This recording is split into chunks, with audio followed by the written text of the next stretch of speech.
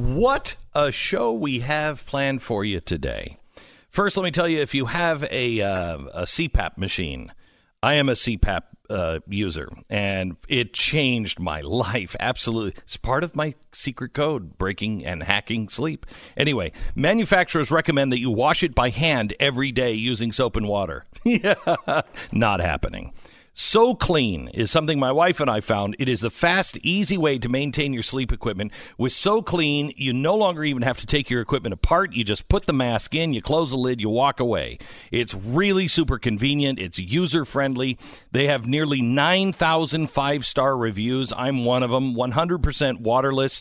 Doesn't use any chemicals or anything else. It's HSA, FSA approved, which makes me feel better. I don't even know what the hell it is. So stop yourself from washing it out all the time or getting sick. So Clean, rest easy. It's super simple. Right now, you can try So Clean risk-free for 30 nights. Call 800-520-1813 or go to SoClean.com. Take advantage of the 30-night risk-free trial and free shipping. It's 800-520-1813 or go to SoClean.com today.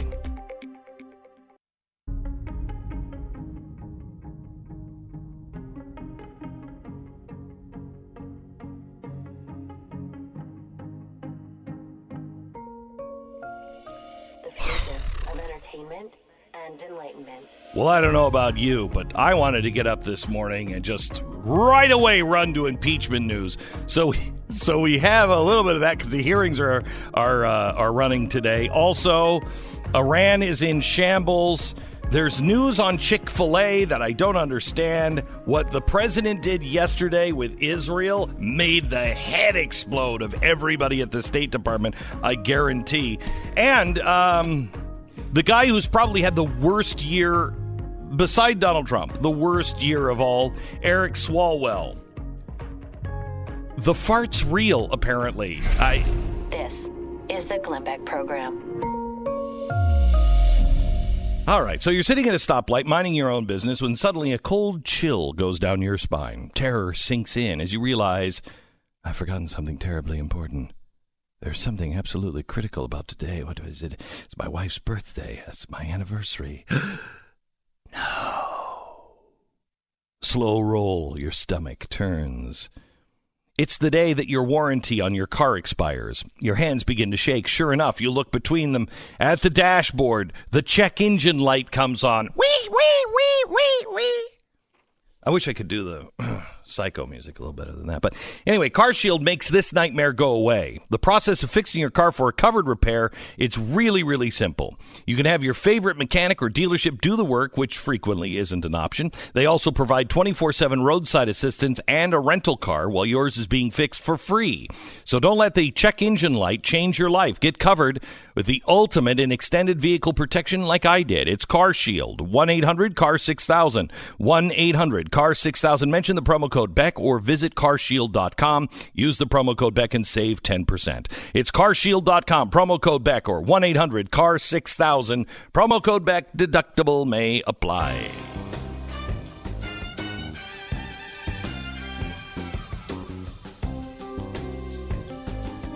All right.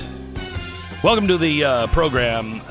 First, let me give you an update on a couple of things. The impeachment inquiry is happening today. An NSC official, Pence, an aide to Pence, is going to also testify. We're going to have, Mr. Googly Eyes open it up, and he'll probably be saying some really important stuff like blah, blah, blah, blah, blah, blah, blah, blah. But we have first Jennifer Williams. She's going to be testifying. She's State Department aide with Mike Pence. She has already testified behind closed doors. Transcript of her session was released on Saturday. She was one that was on the phone call. She listened in on July 25th and said the mention of these specific investigations during the Trump-Zelensky phone call seemed unusual as compared to other discussions with foreign leaders. She also testified about another phone call on September 18th between Mike Pence and Zelensky. This call was after the security was delivered to the Ukraine. The committee asked her if Pence gave Zelensky any advice how to approach Trump at the UN General Assembly meeting. She said Pence told Zelensky President Trump would be eager about President Zelensky's progress in his reform agenda. Williams then asked what Pence meant by reform agenda, and she said the anti-corruption reforms on reforming the judiciary and the legislative action and his administration, you know, the things that he was doing. You said that's, you're meaning Mike Pence said this? Yeah, she said that Mike Pence was talking about an anti-corruption reform. Yeah, see, Mike is doing this the right way. Yeah. Right? Like he's not blurting out names. He's being very careful with his language. Mm-hmm. And it'll be surprising that if in the end of this we find that Mike Pence has said anything on the record to anybody about anything. Right? That's the way. It's the way you would expect this to go down in the in the movie. Right. Right? Like if this is the movie, there's some guy like Mike Pence who says everything perfectly and never gets in trouble.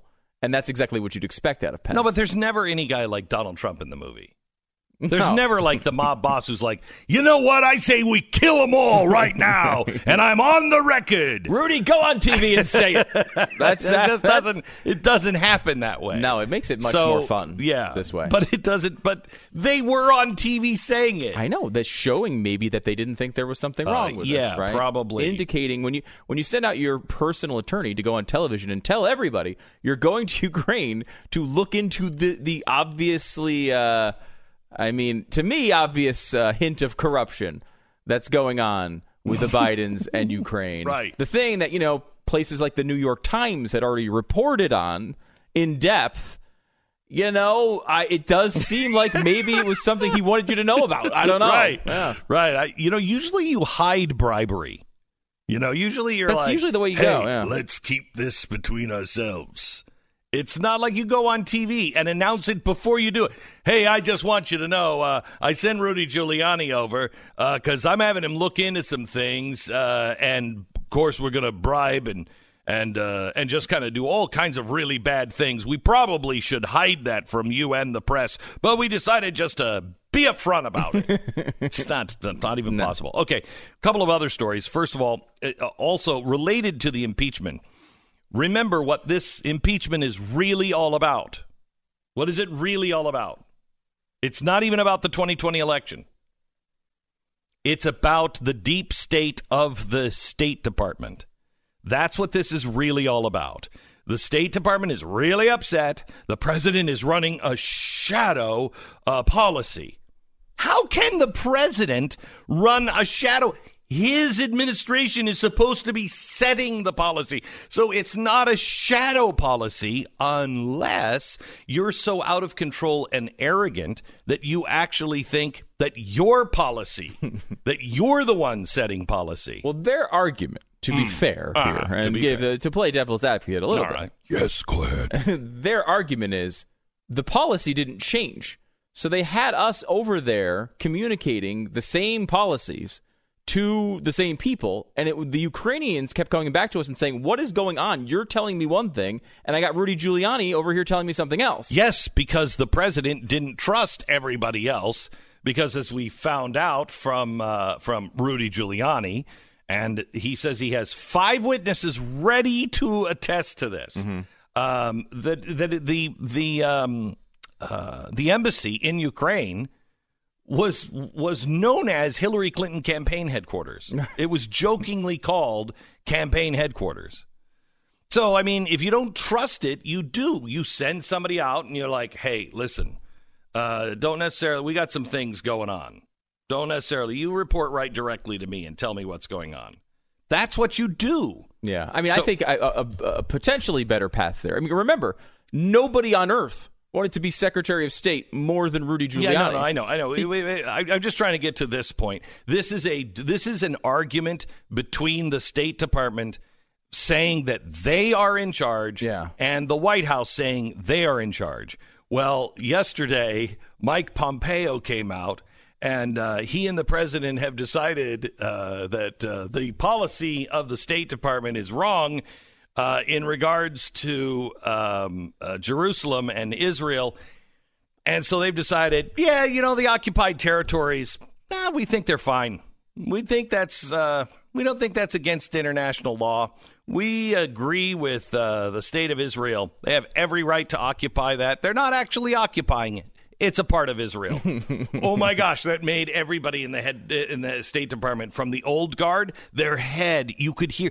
I think that Eric Swalwell fart might have been the heads exploding across the street at the State Department.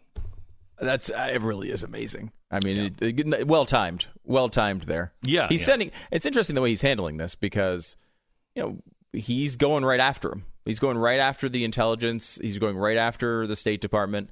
It's probably caused him problems, but he doesn't seem to care about it.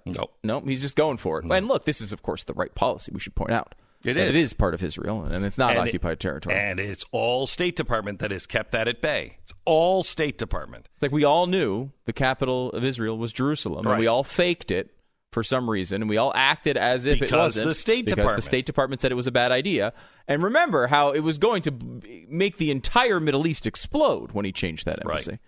That has not been the case. I mean, it's never pretty there. I love this. But I just love this. It's been positive, I think. Yeah, I think so too. Okay, so we have that going on. Eric Schiff is still. I don't know who any of the people you're talking about are. Adam Schiff is a person that's involved. Who in this. did I say? You said Eric Schiff. Okay, I don't know who that person is, and then you said Eric Schiff, who's also not a person. Right. Adam Schiff is the person. Adam Schiff is the guy. I just can't get past his eyes. They're a little spooky. I think the Trump nickname has worked on you. You're to the point, you think Shifty Shift is his name. But his name is Shifty Schiff or Schiff, but not Shift. I know. It's just in your head. It's in my head. And it's true. It's a very accurate nickname. It is. So anyway, we have that coming on, and when he stops saying all of the important things that he's saying now, like blah, blah, blah, blah, blah, blah, blah, blah, blah. This witness, which is going to say something bad about Donald Trump, is unimpeachable. He's the perfect witness that's never done anything wrong in their lives. He played band. It was the best clarinet player in his 8th grade. Okay, as soon as he stops talking about that, we'll start to cover it. Now, there is one thing that I don't believe. I just don't believe this is true. That Chick-fil-A has gotten out of their relationships with the Salvation Army and the Fellowship of Christian Athletes because they're dropping their anti-LGBTQI square thing. Plus, thank you. They're dropping all of that now because of, they need the gay chicken money? You want the gay chicken money. Everybody wants the gay chicken money. Everybody's after that. You got to get the gay chicken money. Right now, Popeyes is like, we almost had them. The future of this economy is gay chicken money. There's no way this is true. It's true. It's true, but there's no way this is being spun by the press. In my opinion, we will find out this is being spun by the press to hurt Chick-fil-A, to make people like me. Now, look, if they're like, we got to have the gay chicken money, I'm telling you right now. We did this whole God thing for a while. We stood on our principles for a while, but we're at the point where we can dominate and put all chicken people out of business if we just get the gay chicken money. And we want to say officially, marriage needs to be between a man and a man. No intergender marriage is weird. In fact, there is no such thing as gender. No such thing. These chickens are all genderless chickens. If that's what's happening, then I'm really upset at Chick-fil-A. But I don't think so. It's hard to believe. I mean, we've had Dan Cathy on. Like, the guy risked his entire business to make this moral stand, and now he's just like, who cares about I need gay fried chicken money. There's no Give way. it to me. There's no way. It doesn't seem like him at all. No. The Chick-fil-A has not really given their side of the story. The only thing they said is they had a multi-year agreement with the charities like Salvation Army, and that's come to an end, and they're moving the money to other charities, which they say it's going to be limited to 3 categories: education, homelessness, and hunger, which seems like right in the wheelhouse of Salvation Army. Like it's kind of like a lot of the stuff that they do. The homeless and hunger thing, that is kind of. And the Christian athletes probably has something to do with education, I would assume, too, when it comes to, it's probably related to So I'm not schools. really sure, but there's no problem. That doesn't mean that they had a problem or they were changing they're suddenly going after the gay chicken money. Look, gay people eat Chick-fil-A. I just have to tell you. Now, social justice warriors, maybe they don't. Seems like they do. I've seen the numbers from Chick-fil-A. Everybody loves Chick-fil-A. Everybody. It's Jesus chicken. If Jesus if he didn't have fish, if he only had 2 chickens, in that basket would have been 5,000 Chick-fil-A sandwiches. I'm telling you right now. The best part about this one was when some NFL athlete was hit up by some social justice warrior on Twitter and was like, look, do you understand what Chick-fil-A stands for? Because he had posted that he was eating there. Like, do you understand what the Chick-fil-A stands for? They stand against gay people and blah, blah, all these things that aren't really true. And then he just responded, chicken too tasty. And, like, that's the greatest point of all time. Like, that's the truth. It's just chicken too tasty. That's the one thing we have. They've got Disney. They've got all the parks. They've got all the movie. They have everything. This is all we have is the chicken people. Okay, that's the only thing that we have where social justice warriors and freaks are just like, it's too good. I can't not eat it. Chicken too tasty. Right, right. We have Devin Nunes about to, he's just starting to speak here. Should we come to him here in a minute after our let's do a quick 1 minute and then we'll take him because 60 seconds away. That means that Adam Schiff only has a little more to say after that. Blah, blah, blah, blah, blah. And then we'll hear from our first what do you call it? Person trying to sandbag Trump. American Financing Corporation, NMLS 182334, www.nmlsconsumeraccess.org. All right. That's Jeff Fisher, who's as effective as Adam Schiff. Is your budget being stretched a little thin? Didn't mean to say that after the word Jeffy. Is it getting stretched a little thin as we head towards the holiday season? You could be saving money, and it's easier said than done when life is, constantly getting in the way. That, unexpected medical bill, the urgent car repair, the things in life that you just there's never a convenient. There's never a time where you're like, oh, well, I'm glad this happened now. No, never. How would you like to find an extra $1,000 in that budget of yours? The way to do it literally may be underneath your feet. You could make it happen with a mortgage refi. Mortgage rates are really low right now. And when you make the 10-minute phone call to American Financing, you can take advantage of their free mortgage review. A salary-based mortgage consultant will explain refi options that could save you money without restarting your loan term. You need to be cautious. You need to be fiscally responsible. Make these decisions carefully. But you are smart enough to figure it out. If you want to refi your loan, American Financing is a family-owned and operated business. I've been in business with them for absolutely ever. They're really good people, and they're waiting for your phone call. There's no fees or anything else. Just call them and start the process 10 minutes to find out if this could help you out. 800-906-2440, 800-906-2440, AmericanFinancing.net. We break for 10 seconds, station ID.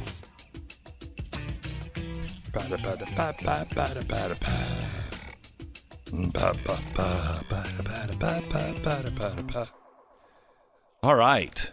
Let's join just real quick. This question starts with, what is the full extent of the Democrats' prior coordination with the whistleblower, and who else did the whistleblower coordinate this effort with? The media have fully accepted the Democrats' stunning reversal on the need for the whistleblower to testify to this committee. When the Democrats were insisting on his testimony, the media wanted it too. But things have changed since it became clear the whistleblower would have to answer problematic questions that include these. What was the full extent of the whistleblower's prior coordination with Chairman Schiff, his staff, and any other people he cooperated with while preparing the complaint? I just don't see this ending well for the Democrats. What are the whistleblower's political biases and connections to Democratic politicians? How does the whistleblower explain the inaccuracies in the complaint? What contact did the whistleblower have with the media, which appears to be ongoing? Wow. What are the sources of the whistleblower's information? Who else did he talk to? And was the whistleblower prohibited by law from receiving or conveying any of that information? The media have joined the Democrats in dismissing the importance of cross-examining this crucial witness. Now that the whistleblower has successfully kick-started impeachment, who I think is asleep. Just woke up. He has disappeared from the story, as if the Democrats put the whistleblower in their own witness protection program. My second question: what was the full extent of Ukraine's election meddling against the Trump campaign? In these depositions and hearings, Republicans have cited numerous indications of Ukraine meddling in the 2016 elections to oppose the Trump campaign. Many of these instances were reported, including the posting of many primary source documents by veteran investigative journalist John Solomon. Since the Democrats switched from Russia to Ukraine for their impeachment crusade, Solomon's reporting on Burisma, Hunter Biden, and Ukraine election meddling has become inconvenient for the Democratic narrative, and so the media is furiously smearing and libeling Solomon. It's crazy that here we had Solomon on all these times, and he was just like given good reporting, and now all of a sudden he's the focus of this impeachment hearing. Yeah. It's incredible. And he's been on with us for over a year on this, and been going back and forth. He is such an honest guy. He really has done his reporting. He's not some political hack. He worked for the New York Times and the Washington Post and the Associated Press for 20 years, and now they're just slaughtering him. So now that Solomon's reporting is a problem for the Democrats, it's a problem for the media as well. Amen. I'd like to submit for the record John Solomon's October 31st story entitled "Debunking Some of Ukraine's Scandal Myths About Biden and Election Interference." I encourage viewers today to read this story and draw your own conclusions about the evidence Solomon has gathered. 2017 article. Ask unanimous consent that we put this into the record, Mr. Chair. Without objection. All right, now they're going to get to this next. We're going to hear from several people today. Lieutenant Colonel Alexander Vindman. This is the guy that we've already heard from somewhat in closed door testimony. He was told on July 10th that the meeting with Zelensky at the White House was conditioned on them opening an investigation into the Bidens. He said the message was delivered to Ukraine by Gordon Sondland. Sondland said he was directed to deliver the message by Mick Mulvaney. He also testified that Rudy Giuliani's involvement undermined U.S. government efforts to expand cooperation with Ukraine. Well, yeah. I mean, if you saw the special last week, you saw their operation in Ukraine, and it probably should have been limited. You're listening to Glenn Beck. There's a reason we go to experts when we need something done, especially if that something is really important. And buying or selling a home is one of those important and indeed difficult decisions that you're going to have to make. And that's why Real Estate Agents I Trust is there to guide you every step of the way. These are real estate agents who have taken it upon themselves to be the best in their field and to do business their way and my way, really. These are the top performers. These are the people who are willing to go the extra mile. They're happy while they do it. They love their job. They love their clients. They're the best there, and they've been doing it for a long time. That's the way all of us should be doing business. Real Estate Agents I Trust is a network that provides both stability, which is good, and accountability, which is really good. Somebody's held accountable. You want your home sold on time for the most amount of money? All you have to do is contact realestateagentsitrust.com. This is not a client of mine. This is my company. realestateagentsitrust.com. Go there now. Sell your home fast and for the most amount of money. realestateagentsitrust.com. We are only moments away from the latest moments in the circus that we're going to have in Washington. We'll have all the coverage coming up in just a second. A circle what?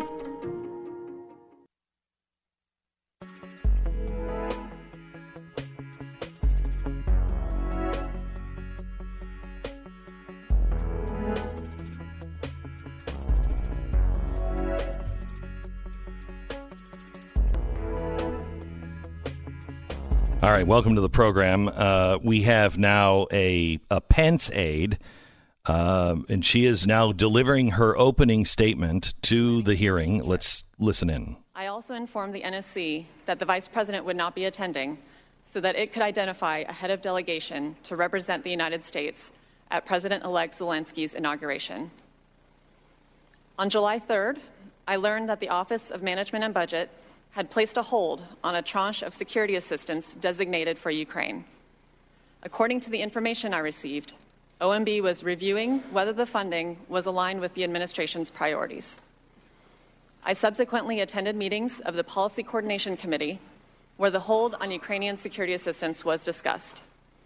During those meetings, representatives of the state and defense departments advocated that the hold should be lifted, and OMB representatives reported that the White House Chief of Staff had directed that the hold should remain in place. On September 11th, I learned that the hold on security assistance for Ukraine had been released. I have never learned what prompted that decision. On July 25th, along with several of my colleagues, I listened to a call between President Trump and President Zelensky, the content of which has since been. During my closed-door deposition, members of the committee asked about my personal views and whether I had any concerns about the July 25th call. As I testified then, I found the July 25th phone call unusual because, in contrast to other presidential calls I had observed, it involved discussion of what appeared to be a domestic political matter. After the July 25th call, I provided an update in the Vice President's daily briefing book, indicating that President Trump had a call that day with President Zelensky. A hard copy of the memorandum transcribing the call was also included in the book. I do not know whether the Vice President reviewed my update or the transcript. I did not discuss the July 25th call with the Vice President or any of my colleagues in the Office of the Vice President or the NSC. On August 29th, I learned that the Vice President would be traveling to Poland to meet with President Zelensky on September 1st. At the September 1st meeting, which I attended, President Zelensky asked the Vice President about news articles reporting a hold on U.S. security assistance for Ukraine. The Vice President responded that Ukraine had the United States' unwavering support and promised to relay their conversation to President Trump that night. During the September 1st meeting, neither the Vice President nor President Zelensky mentioned the specific investigations discussed during the July 25th phone call.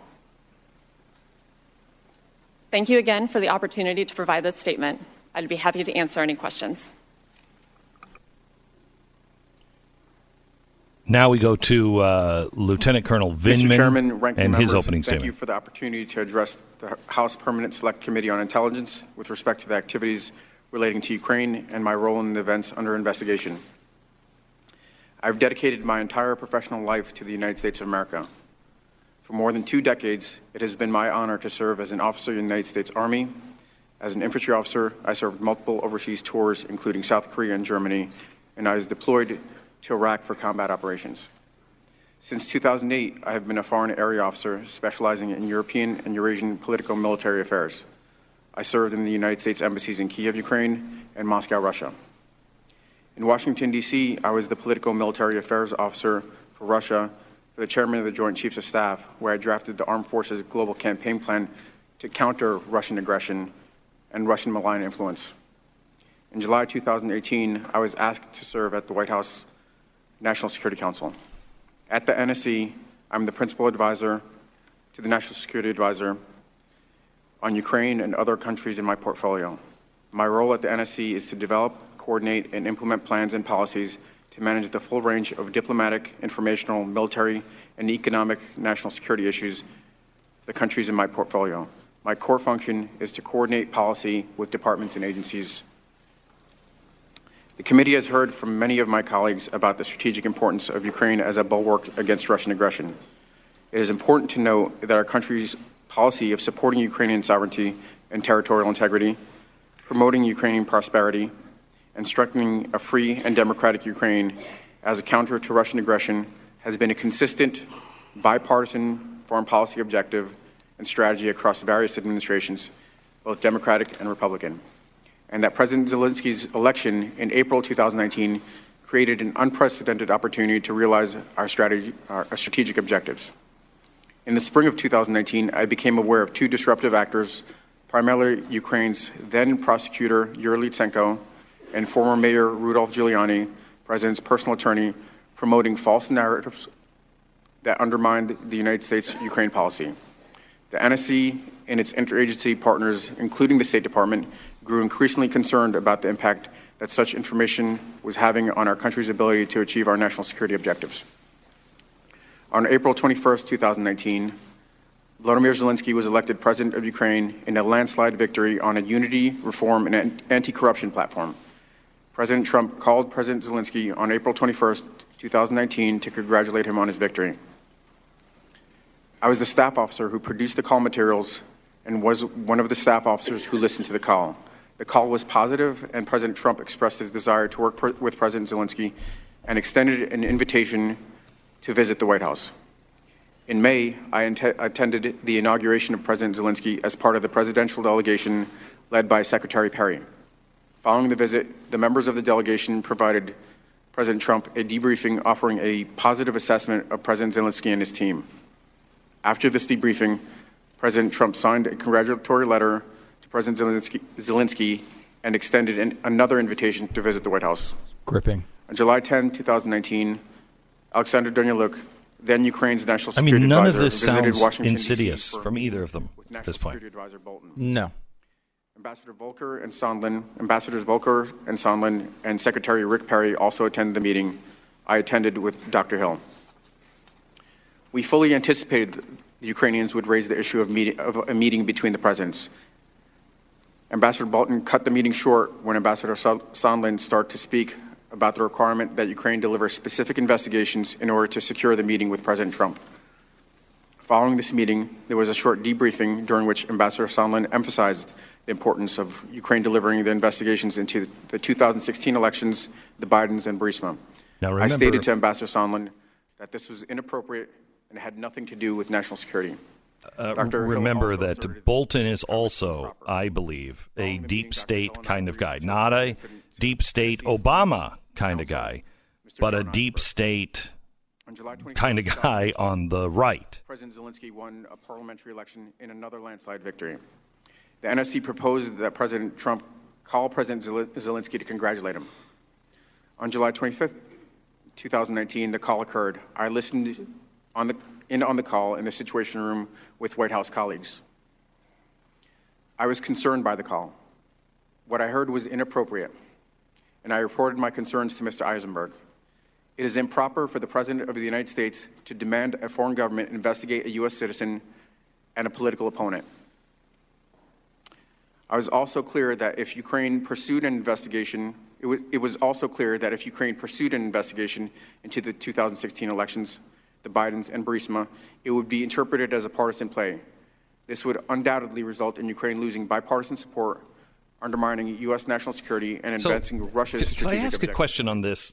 First of all, that's not all he was asking to investigate. He was asking to investigate, even if it was, let's just say it was, you're investigating the vice president and his son, who was paid millions of dollars for no reason, while the father was distributing funds to that country for the industry that the son was just in. Right. That's bad corruption.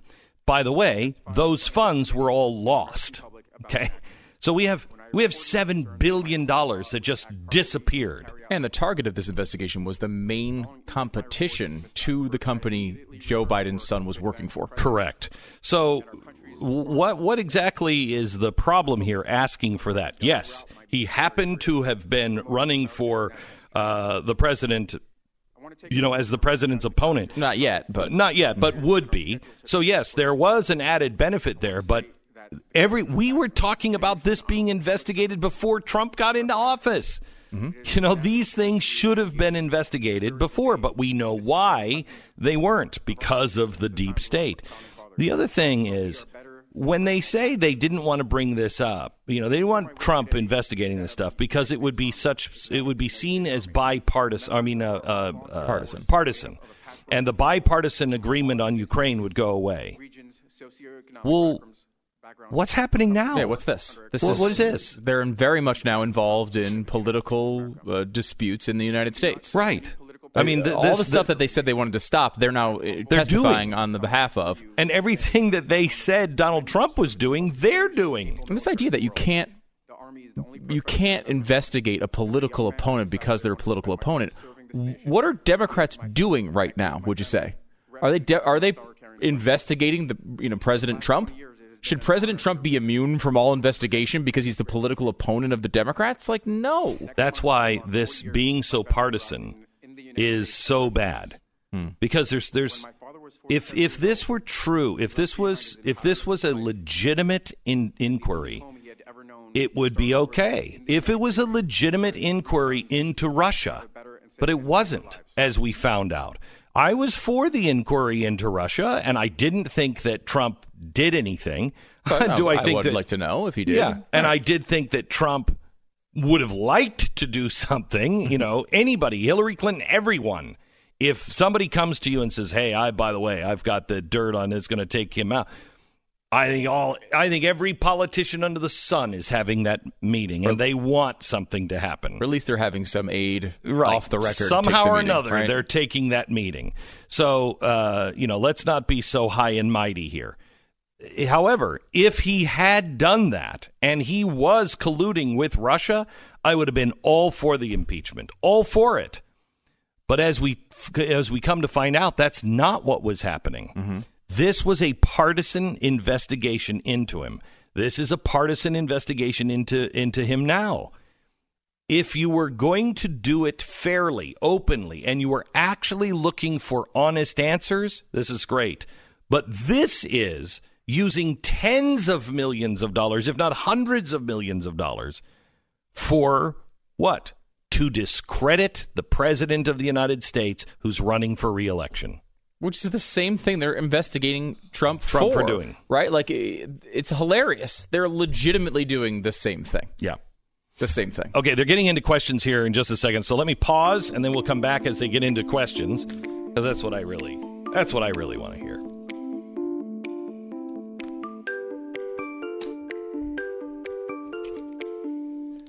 All right, so let me tell you about Norton. Remember the good old days when the internet was safe and fun? Not really. No, I don't. But anyway, the internet is a wild wasteland of digital tumbleweeds and cyber outlaws now with the aim to misbehave. Give me a double on a dirty glass. That's why you need Norton VPN. It uses bank-grade encryption to help block the hackers from stealing the information that you send and receive over Wi-Fi. It is, when you're sitting in a Starbucks or wherever and you're using Wi-Fi, I'm telling you, it is the Wild West. It's a part of multiple layers of protection now that you will get to stop that and clean this town up. It's Norton 360. It includes Norton Secure VPN, device security, a password manager, and so much more. Don't risk compromising your online privacy with the wrong VPN. Get a VPN that's part of the all-in-one protection you need for today's connected world. Get a Norton 360 today. You'll be helping to ensure that your online future is secure as possible. No one can prevent all cybercrime, but Norton 360 is a powerful ally for your cyber safety. And until December 8th, you'll get up to 60% off an annual subscription on your first year at norton.com/Beck. Up to 60% off at norton.com/Beck. This is the Glenn Beck Program.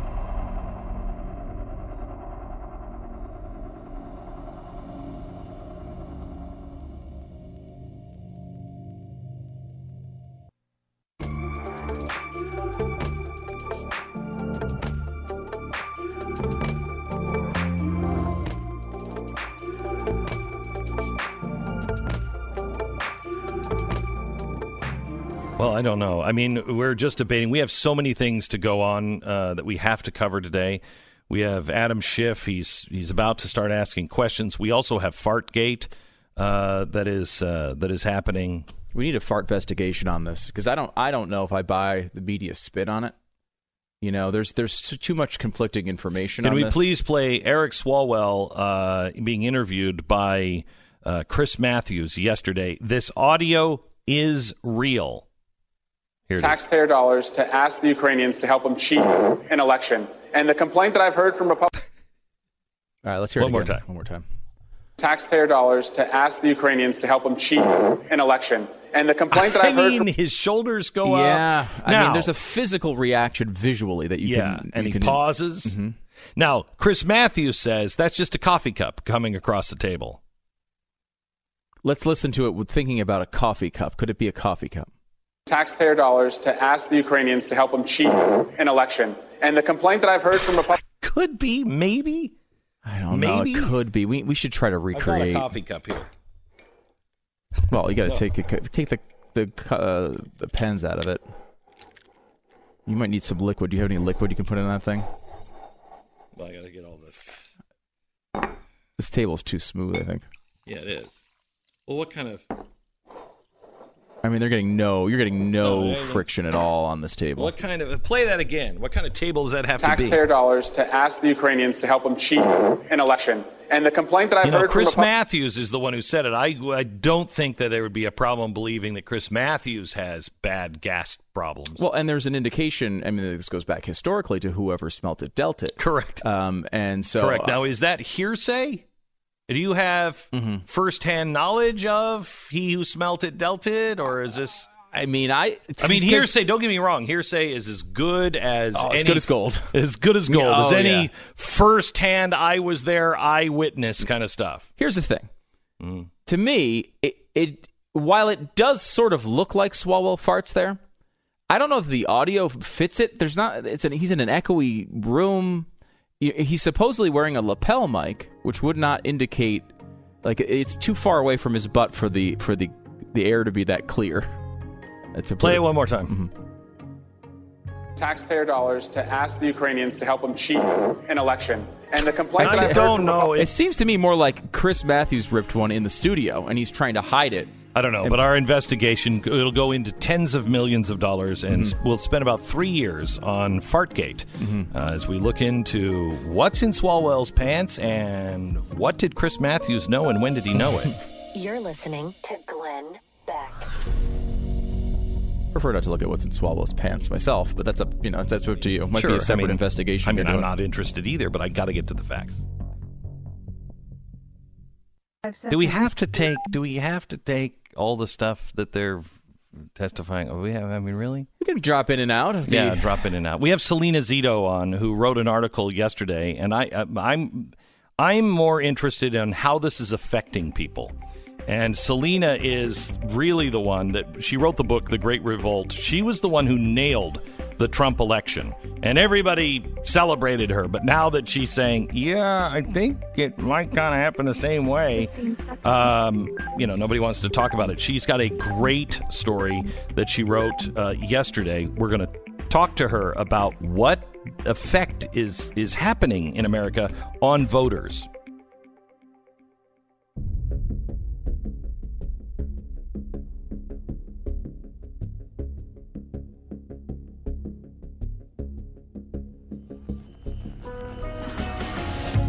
Fusion of entertainment and enlightenment.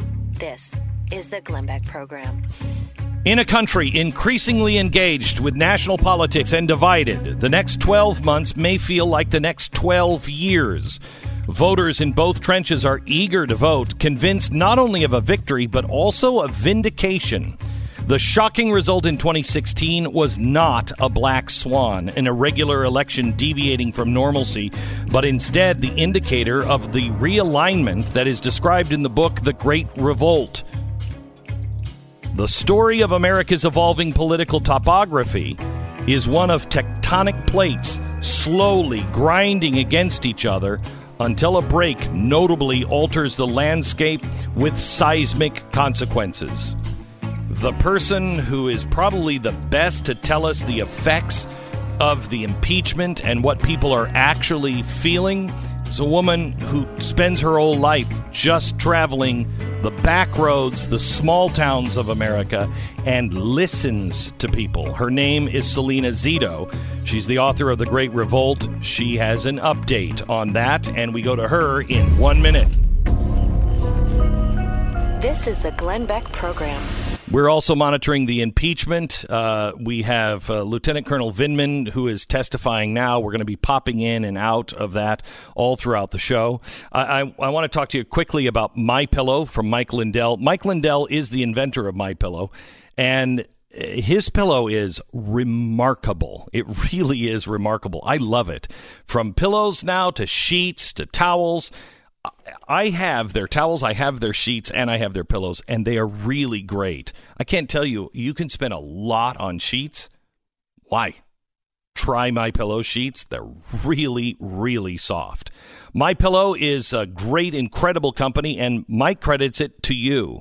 His newest incredible deal is the Giza Dream Sheets, which I rave about. These sheets are made from the world's best cotton in Giza. They're ultra soft, breathable, yet extremely durable. And right now, Giza Dream Sheets are buy one set, get one free. If you have people coming into your house, buy one set and get one free. Put one on your bed, put one on the guest bed. They are so comfortable. MyPillow products also come with a 60-day money-back guarantee. Take my word for it. You're not going to want to send them back once you try them, but you can. MyPillow.com. Click on the new radio listener specials. Buy one pair of Giza Dream Sheets and get the second free plus shipping.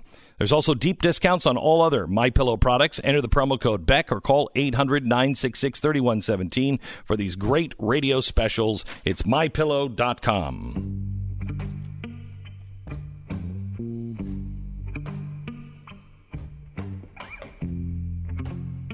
We have Salena Zito on the phone with us. She is a reporter and one of the best listeners, I think, in the country. She actually is the one who called the last election really spot on. And I think she's doing it again. Salena, welcome to the program.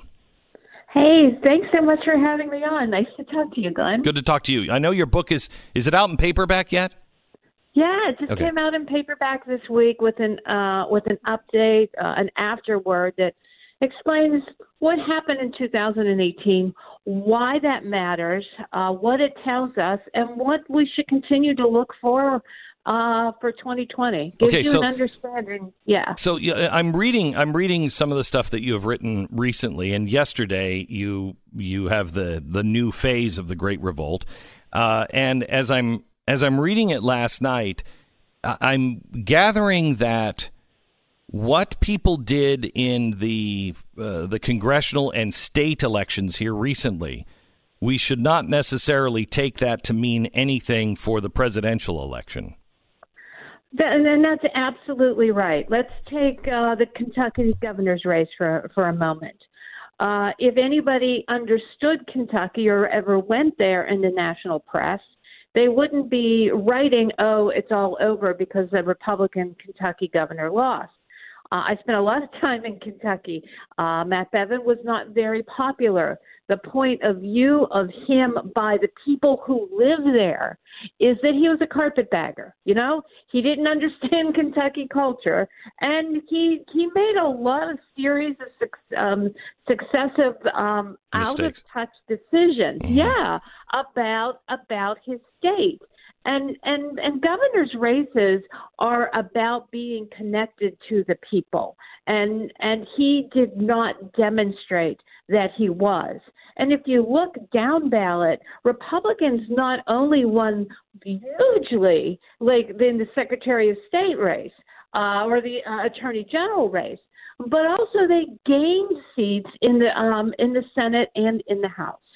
So I think that saying, oh, this means Republicans don't want Trump, no, it meant that Kentucky voters were unsatisfied with Matt Bevin. All right, so we're watching the impeachment today, and I think it's just hardening people's positions. There's nothing new here as we're watching. There's no smoking gun. People who are against Donald Trump are so against him they'll do anything to get him out. For those who are really even fence sitters on Donald Trump, I think they look at this and say, this doesn't even make sense to me. And I think it hardens people on which way they were leaning. It's absolutely correct. And to tell you what it reminds me of, do you remember when Scott Walker won the governor's race Yes. in 2010, and then there was a recall election? Because, the people who lost were unhappy. Mm-hmm. Essentially, that's what it was. And he came back and won that with higher percentage because people who didn't even vote for him thought, you know what, this is bogus. This is sore loserism, and I'm going to vote for him because I think the behavior of the Democrats is wrong. And I'm finding a lot of that sentiment among Trump skeptics who don't particularly care for his comportment, which, by the way, is probably 70% of Trump voters.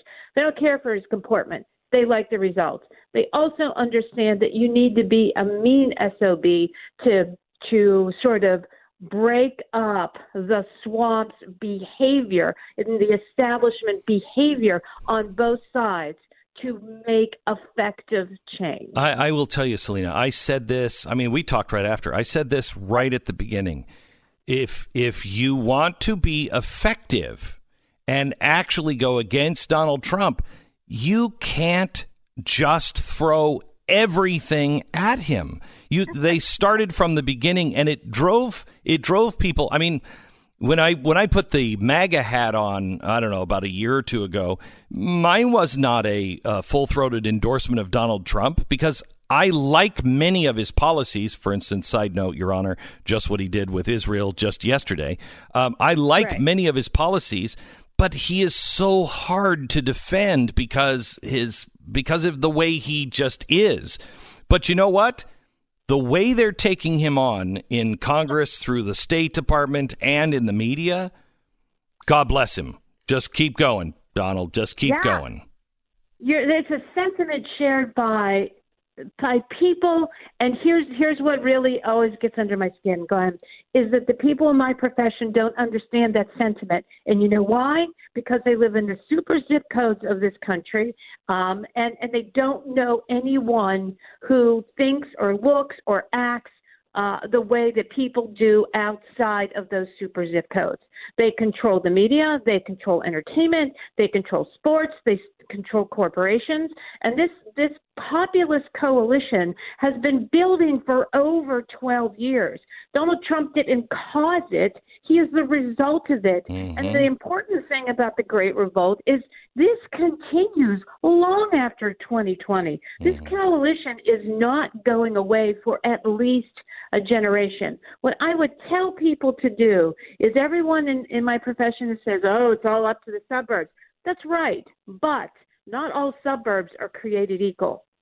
Suburban voter in Erie County, Pennsylvania, or Kenosha, Wisconsin, or Baldwin, Michigan, or Macomb County, Michigan, does not look, act, or behave the same way a suburban voter in Philadelphia or Northern Virginia behaves and votes.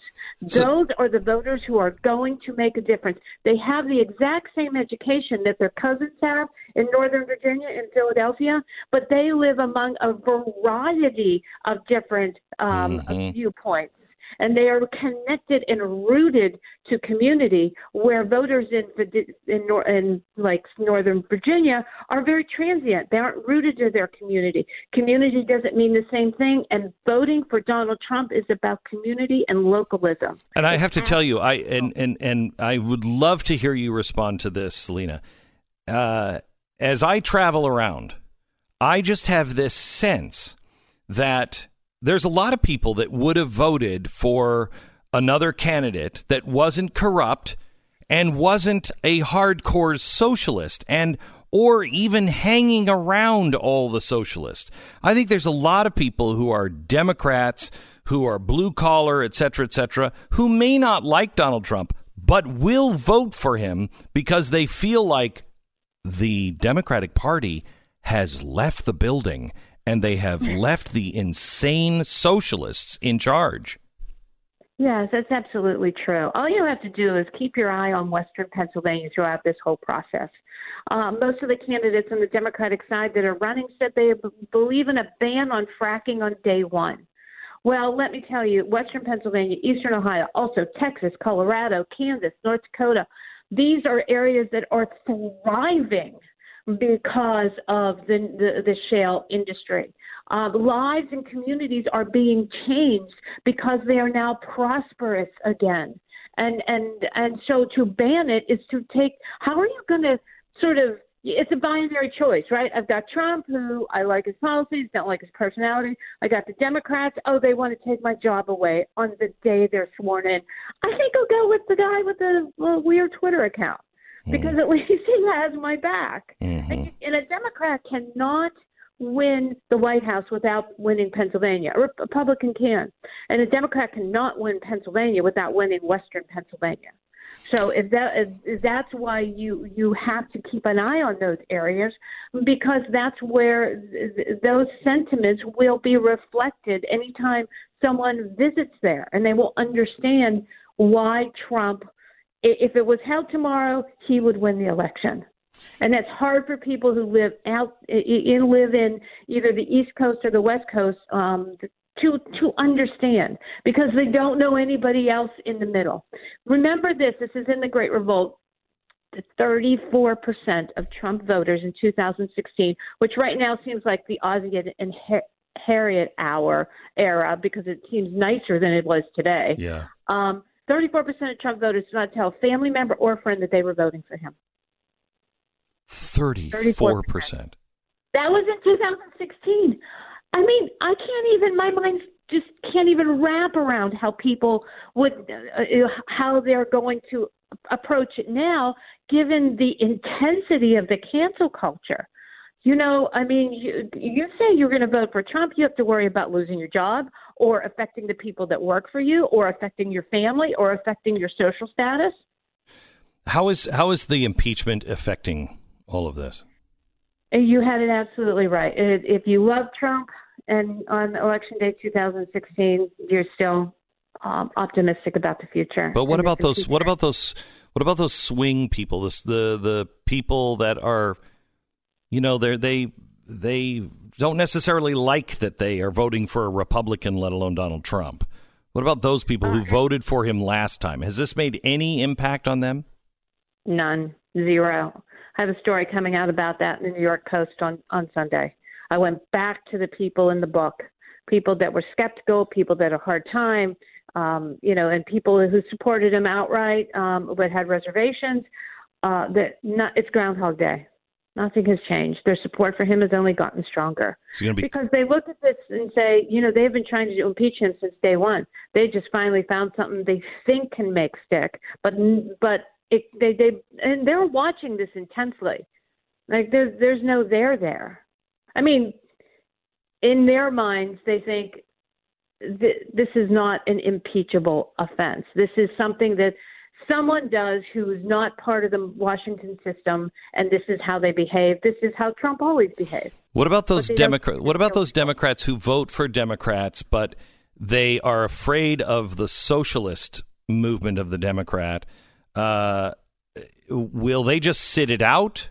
Or will they vote for the socialist Democrat or a Democrat? No, they won't vote for the socialist Democrat. They'll either sit it out or they'll hold their nose and vote for Trump. That's why I keep my eye on Minnesota as well. That's a state he only lost by 45,000 votes, and I just spent some time there, and you see the swing towards him in that state, and that broadens his coalition. That doesn't add to shrinking his coalition. So I've heard talk from some people that they believe that this could be a Reagan-Mondale election. I don't think it would be that strong, but do you think there is a chance that it's not anything like we're expecting? If the Democrats go too crazy on this impeachment, which have already shown that they have no problem doing, and they pick someone very far left, such as Elizabeth Warren or Pete Buttigieg, then, yeah, you would see a landslide election. Absolutely. All right. With no doubt in my mind. Salena, thank you so much. The name of the book is The Great Revolt. I'm anxious to see your next article and get the update to your book. Salena is the one who really listened to people and was the one who finally really, just listening to her, explained it to me, and I was like, oh my gosh, I get it. It's called The Great Revolt, by her and Brad Todd, who also is instrumental in putting this together. It's out in paperback now. Salena, thank you so much. Thanks so much for having me. You bet. God bless. All right. We have, it's interesting because I seem to recall, Stu, don't you, that when you have hearings like this, don't you have the one side ask a question, then the other side ask a question, then your side asks a question? That's an interesting approach. Yeah, they've decided to do this a little differently. They seem to be asking all of their questions, and then they break for afternoon when everybody is gone, and then they let you ask your questions in the afternoon. So you don't really get any of the other side at the same time, which is I've not seen before and is so slanted. By the way, they have 5 people to testify. 3 of them are the ones that the Republicans wanted. That's why you have 2 this morning. And then later this afternoon and into the evening, when no one is watching, is when the Democrats are going to allow the Republicans to have their people testify. I mean, look, they control the process. It's incredible. I mean, it's the way it's set up. It's in the Constitution that way. They can kind of do it however they want. However, if they actually wanted to convince the American people that this was going on and they believed in their case, wouldn't they try to be more fair? Yes. All right, let me tell you about X-Chair right now. 10 different adjustments. It is so comfortable. I believe in this chair so much. This is what I'm getting my wife for Christmas, and she knows it because she asked for it. So, Merry Christmas, honey. Have fun opening that box, taking all the joy out of getting somebody a present. Anyway, X-Chair, really, really super comfortable. Have it at your office. You can have it for your home office. You might think the chair you're sitting in is comfortable until you sit in an X-Chair with its 10 different settings and the dynamic variable lumbar support. Try the X-Chair for 30 days. No question asked. Guarantee of satisfaction. 0 risk. So go on site right now and order. Look at all the different options. You'll find one for your budget. It's xchairbeck.com, xchairbeck.com. On sale now for $100 off. You can call them at 8444-XChair. Use the promo code BECK. You're going to get a free set of the new X wheels. So promo code BECK at 844-XChair or xchairbeck.com. We break for 10 seconds. Station ID.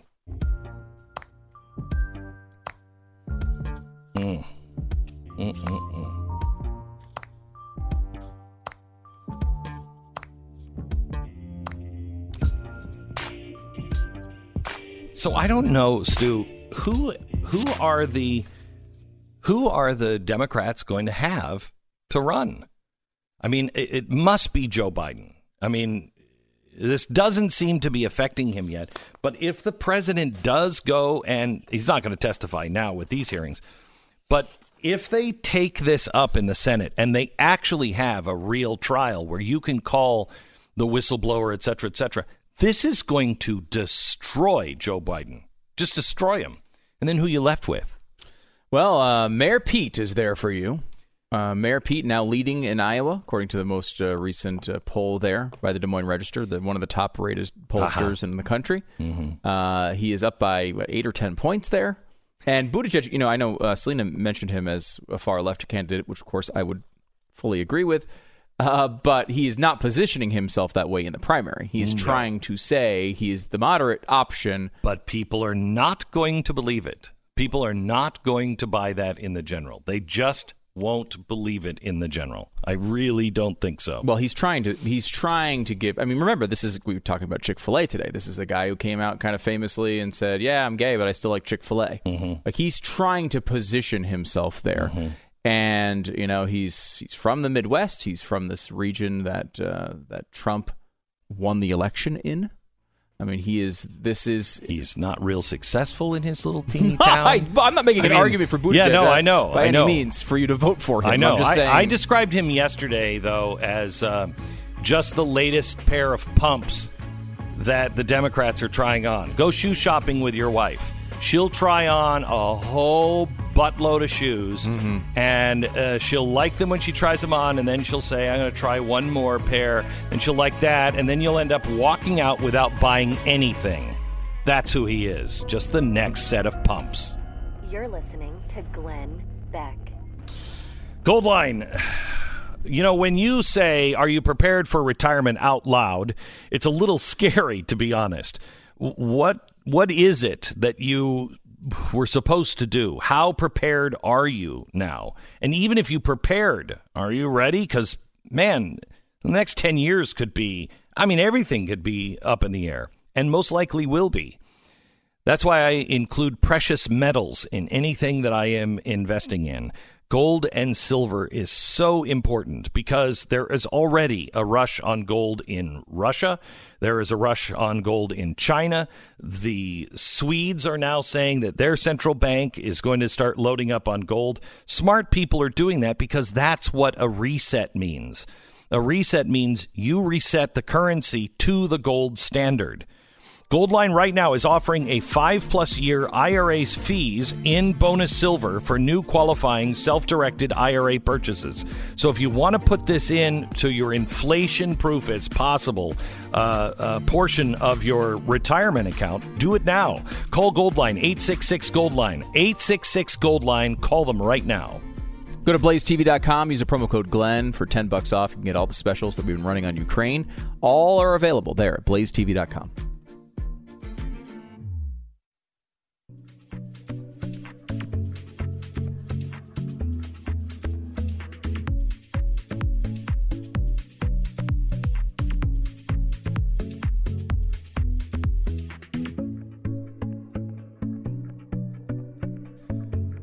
Welcome to the program. We have an NSC official, Pence aide, testifying in the public hearing today. And Nunes is now talking to Ms. Williams, so let's listen to his cross-examination here. Until... You prepared for this hearing? Until others have been testifying in more detail on those issues, that's correct. You've been following it more closely? Correct. Did you know that Burisma's American legal representatives met with Ukrainian officials just days after Vice President Biden forced the firing of the country's chief prosecutor?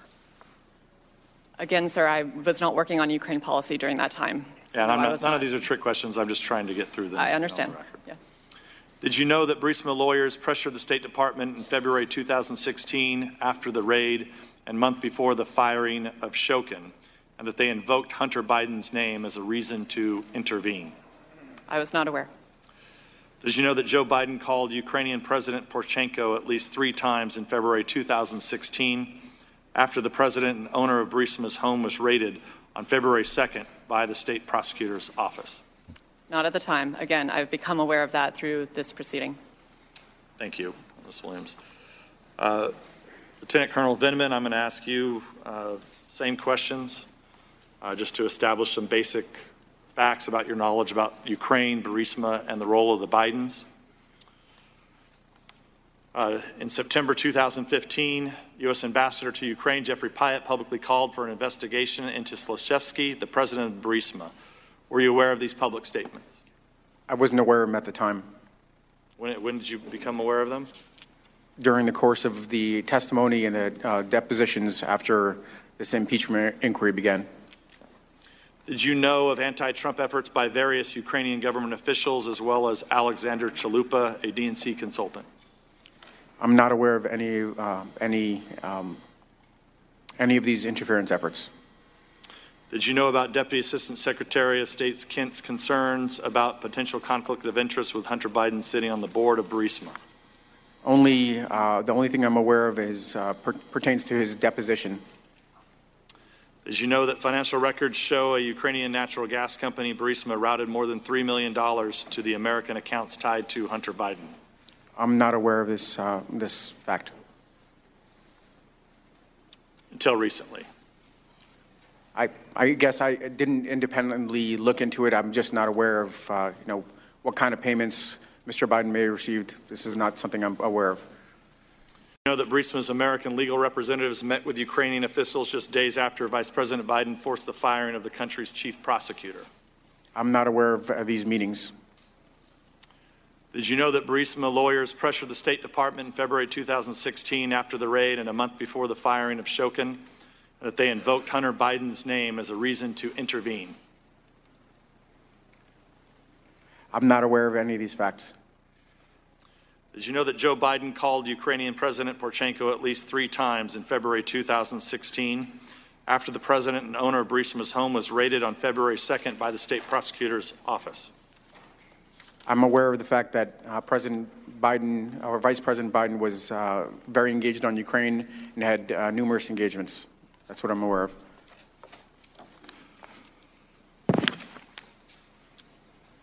Ms. Williams and Lieutenant Colonel Vindman, as you may or may not know, this committee has spent nearly 3 years conducting various investigations, starting with the Russia collusion hoax, FISA abuse, Democratic hysteria over the lack of collusion in the Mueller report, and now this impeachment charade.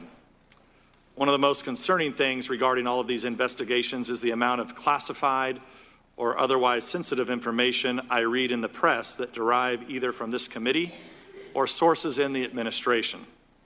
To be clear, I'm not accusing either one of you of leaking information. However, given that you are the first witnesses who actually have some firsthand knowledge of the president's call by listening in on July 25th, it's imperative to the American public's understanding of the events that we get a few matters out of the way first.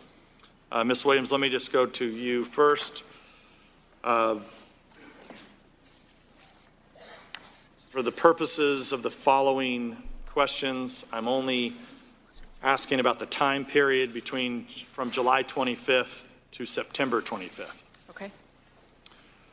Did you discuss the July 25th phone call between President Trump and President Zelensky, or any matters associated with the phone call, with any members of the press?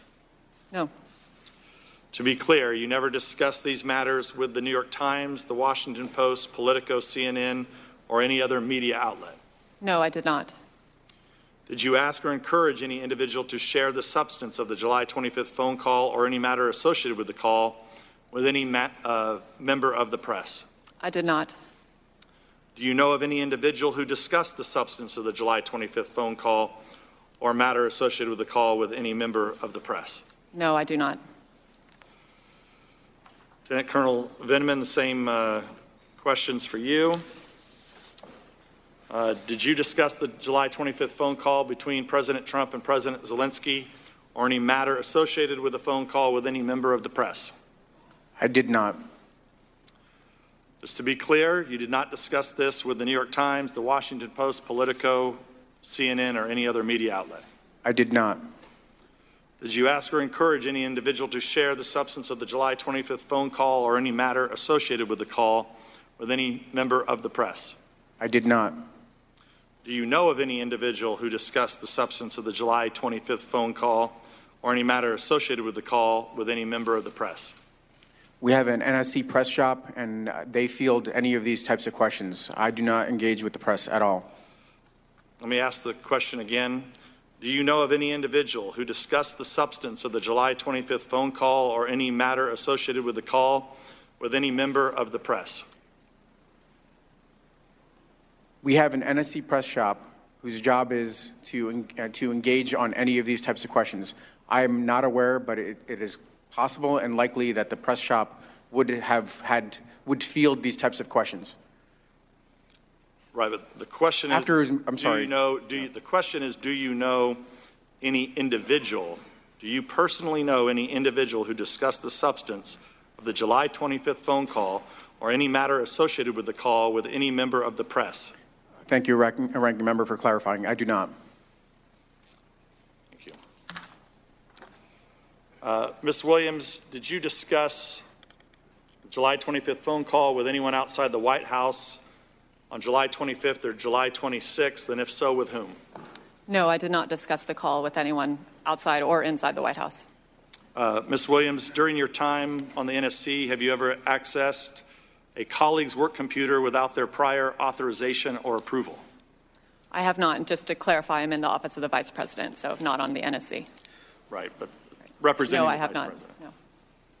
Thank you for that clarification. By the way, I want to just run with this because you will not see any of this stuff on TV tonight. Outside the White House on July 25th or the 26th? And if so, with whom? Yes, I did. My core function is to coordinate U.S. government policy, interagency policy, and I spoke to 2 individuals with regards to providing some sort of readout of the call. 2 individuals that were not in the White House? Not in the White House, cleared U.S. government officials with appropriate need to know. And what agencies were these officials with? Department of State,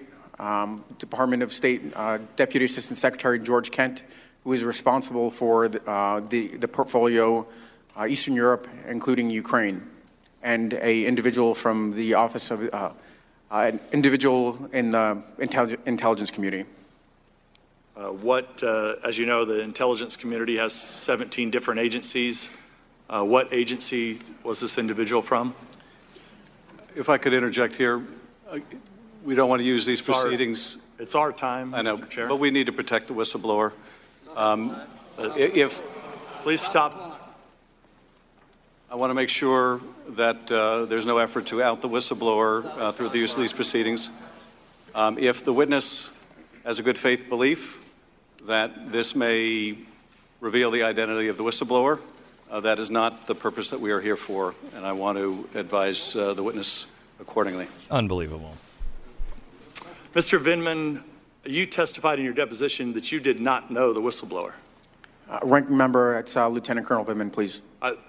Lieutenant Colonel Vindman, you testified in the deposition that you did not know who the whistleblower was or is. I do not know who the whistleblower is. That is how is it possible for you to name these people and then out the whistleblower? Per the advice of my counsel, I've been advised not to answer specific questions about members of the intelligence community. Are you aware that this is the Intelligence Committee that's conducting an impeachment hearing? Of course I am. Wouldn't the appropriate place for you to come to testify would be the Intelligence Committee about someone within the intelligence community? Ranking member, per the advice of my counsel and the instructions from the chairman, I've been advised not to provide any specifics on who I've spoken to inside the intelligence community.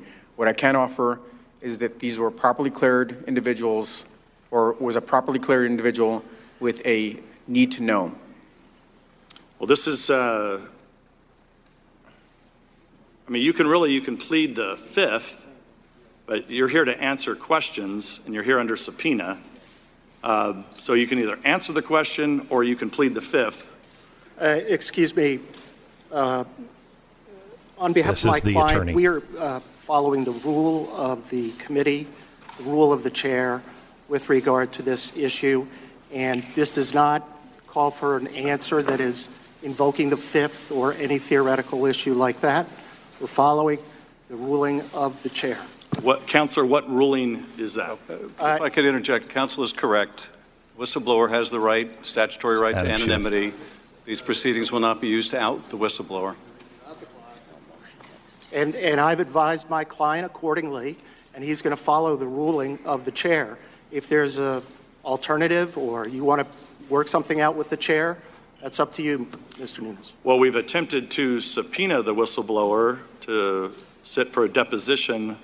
The chair has tabled that motion and then has been unwilling to recognize those motions over the last few days of this impeachment inquisition process. With that, I'll go to Mr. Castor. Thank you, Ranking Member Nunes. Notice he uses the word inquisition, and he's absolutely right on this. This is an inquisition where you don't have a right to face your accuser. You don't have a right to know all of the information. This is the Intelligence Committee. And for the intelligence officers to not answer to the Intelligence Committee on what was happening in the intelligence community, there is no oversight. It makes not only the State Department not have to answer to the President of the United States for foreign policy, but now this kind of behavior makes the intelligence community not have to answer to the Intelligence Committee. Who's responsible for anything anymore? More in just a second.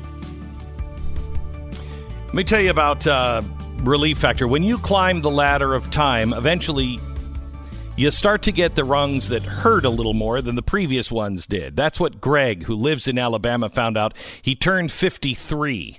Aches and pains, aches and pains, the old story over and over again, except he wasn't that old. He was 53. He was having a hard time getting up and down, desperate for some relief. Greg finally wound up hearing me talk about relief factor, and he thought, I don't have anything else to lose, and I can gain a lot. Well, you know the story by now. Only a few weeks later, Greg's aches and pains began to melt away. He got his life back. He can climb the ladder of his life again. When taken properly, Relief Factor attacks the inflammation that causes so much of our pain, and it works for 70% of the people who take it. I'm one of them. We've had so many listeners. Greg is another one. If you want a drug-free, natural way to ease your pain and get your life back, go to Relief Factor right now. It's ReliefFactor.com. You're listening to Glenn Beck.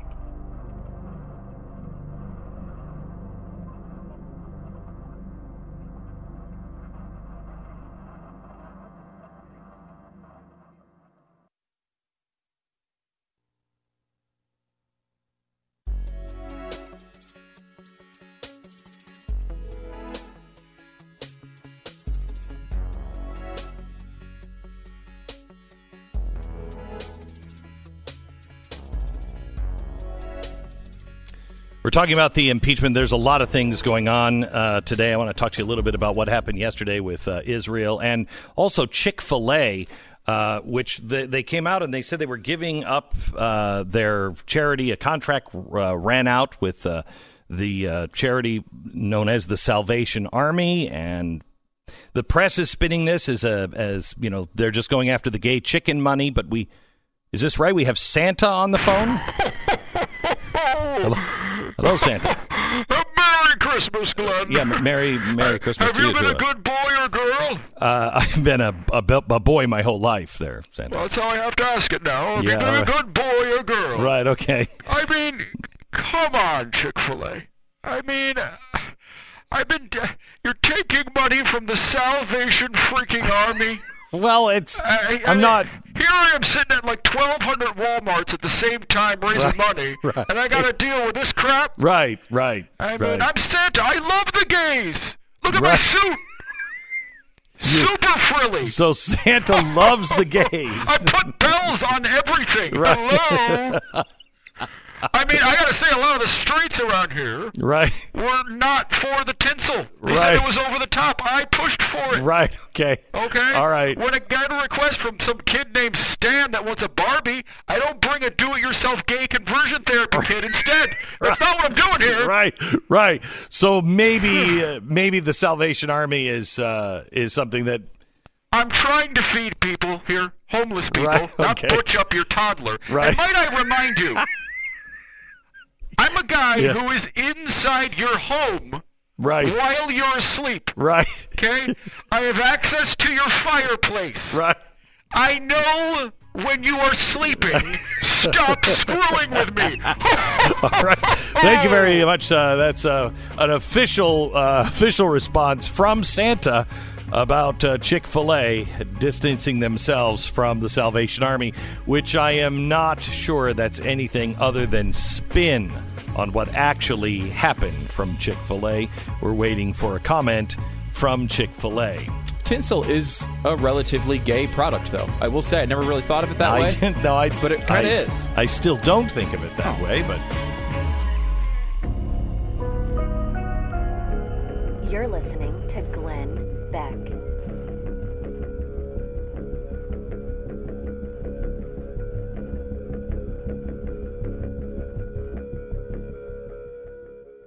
We have the last hour of the impeachment. We're going to be looking into a couple of other things, including the Chick-fil-A thing. I just don't understand it, but as we read more into it, it looks like that kind of is what Chick-fil-A is saying. We think. I hope not, but we think. Let me tell you about our Spotlight sponsor, and that's Relief Factor. 2 years ago. It was 2 years ago in about 3 weeks that I went up to the ranch, which I could barely do anymore because it's cold and cold affects me. It's very high altitude and the altitude affects me. And I said, I just can't live this way anymore. And Tanya said, before you completely give up, try Relief Factor. Just try it, please. And I did, and it has changed my life. I'm not dreading going to the mountains for the holidays because I don't have to anymore. Relief Factor. It worked for me. Give it a shot. Please try it for 3 weeks. Call 800-500-8384, relieffactor.com.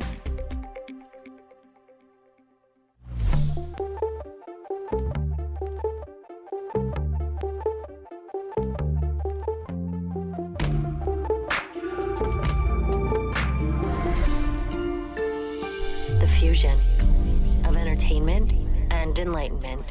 I honestly don't understand how thinking people are consuming this impeachment hearing and feeling that A, it's fair or even consistent.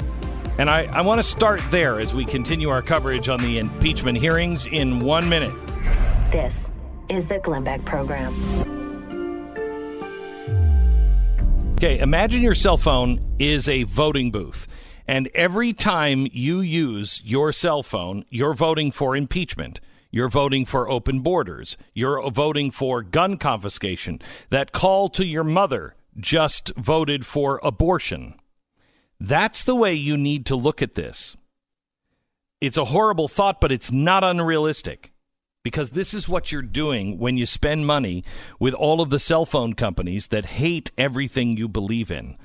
Just to add insult to injury, these cell phone carriers have all kinds of hidden fees, like AT&T's administrative fee. You know, the one they're currently getting sued over? What is that? Compare that with Patriot Mobile, the only conservative phone company in the nation. They not only support your values with no hidden fees, but for a limited time, they're also giving you a free Moto Z3 when you open up a new line. A free Moto Z3 when you open a new line. The offer is only valid through Cyber Monday when you call 877-367-7524. Why not use a carrier who believes in the same things you do and isn't voting with their money? Your money. Every time you make a phone call, they donate to those causes. Patriot Mobile doesn't do that. Switching is really easy. You'll get reliable 4G LTE nationwide service for as low as $25 a month. Plus, you're helping preserve the country that we love. It's patriotmobile.com/Beck. Patriotmobile.com/Beck. Or call their U.S.-based team at 877-367-7524. 877-367-7524. Patriotmobile.com/Beck.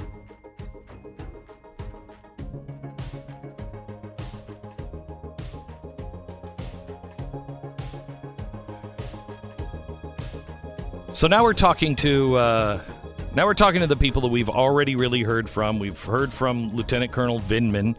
He's an NSC guy. He was there at the White House. It's his testimony on what happened and how there was collusion, but not really. How there was bribery, but not really. It's basically on how he feels. I felt this was wrong. Okay, well, I appreciate your feelings. I do appreciate your feelings. But do you have any more than your feelings? We're going to give you all the entire breakdown here at 5 o'clock this afternoon on what is happening today in the impeachment trial. But I can't help but in listening to this, then ask just give me a couple of minutes and let me ask 3 questions.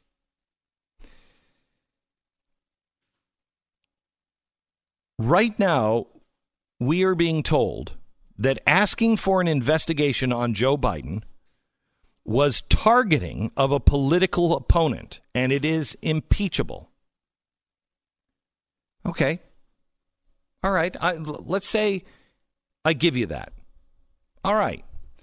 asking for an investigation on someone who is your foe in an upcoming election is impeachable. Why? Because just the hint of scandal hurts them, right? Just the hint of scandal hurts them. But don't you have a responsibility to make sure that information gets out if there is actual corruption? Let me ask the question this way. Asking for an investigation on Biden was targeting a political opponent, and it is impeachable. But doing an investigation based on the Steele dossier is not impeachable. Launching this investigation, this impeachment, based on a partisan whistleblower is somehow heroic and the job of Congress, yet calling for an investigation on the corruption of a Democratic vice president is impeachable. I can't give you both. I can't. I give you one. Looking into your opponent is either impeachable or it is not. I can't say it is sometimes and not the other. You can't tell me, well, that was just a political campaign. Well, that's what the Steele dossier was. So that was a political campaign. You can't say, well, he's in the administration. Well, Barack Obama and Hillary Clinton, we have evidence that they were working to discredit Donald Trump and his campaign, the same way that people are accusing Donald Trump using his administrative power to discredit Joe Biden. This is question number one. Why are they different? Can you explain how they're different? Question number two. Holding back aid and then later releasing it to Ukraine, all of the money, and doing that only after that same administration had already delivered military support in a Javelin missile system, is somehow not only impeachable, but it shows support for Russia and U.S. weakness towards Ukraine. That's what they're saying now. Donald Trump held this back, which was a clear sign to Russia. Even though the Ukrainians didn't know we were holding it back, somehow the Russians did, and it was a sign that the United States was weak on Ukraine and wasn't really going to support them. Even though they had already given a missile system, the second missile system was held back for a couple of months. However, at the same time, holding back all the military aid during an actual conflict with Ukraine, the United States held back military support when Ukraine was actually in the military conflict with Russia. That administration that was outwardly working towards a reset with Russia, and who had said during the 2012 election, Mr. Romney, the 1980s called, and they want their foreign policy back, that was not sending a signal of weakness on U.S. support for Ukraine? You can't have both. You have to pick one or the other.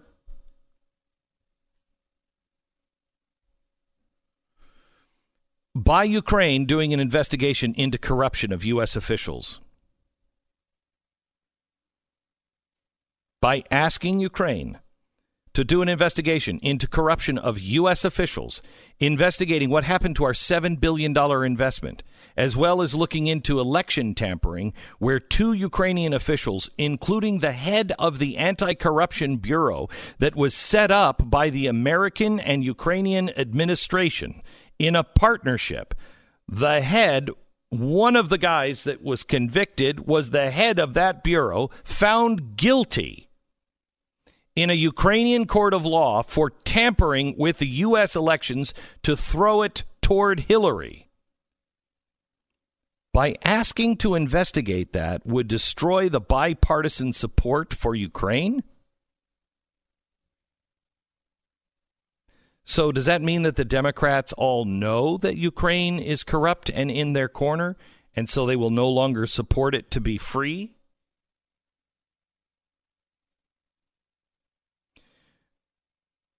Because the Democrats doing an investigation on Trump's asking for this investigation, they say will not polarize Ukraine in Congress?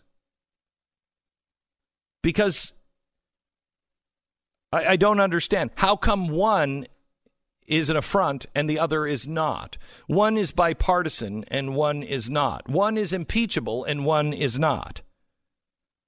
This impeachment doesn't help Russia?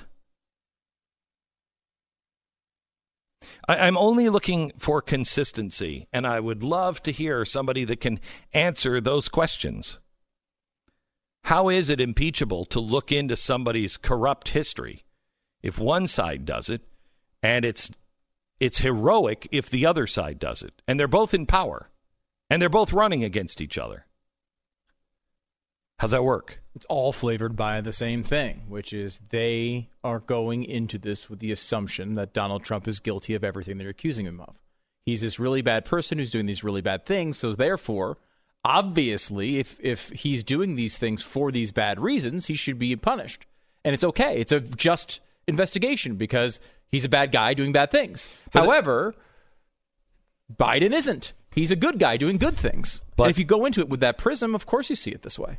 But then you have to accept that the people who are holding the hearings themselves do not believe that all investigations are just.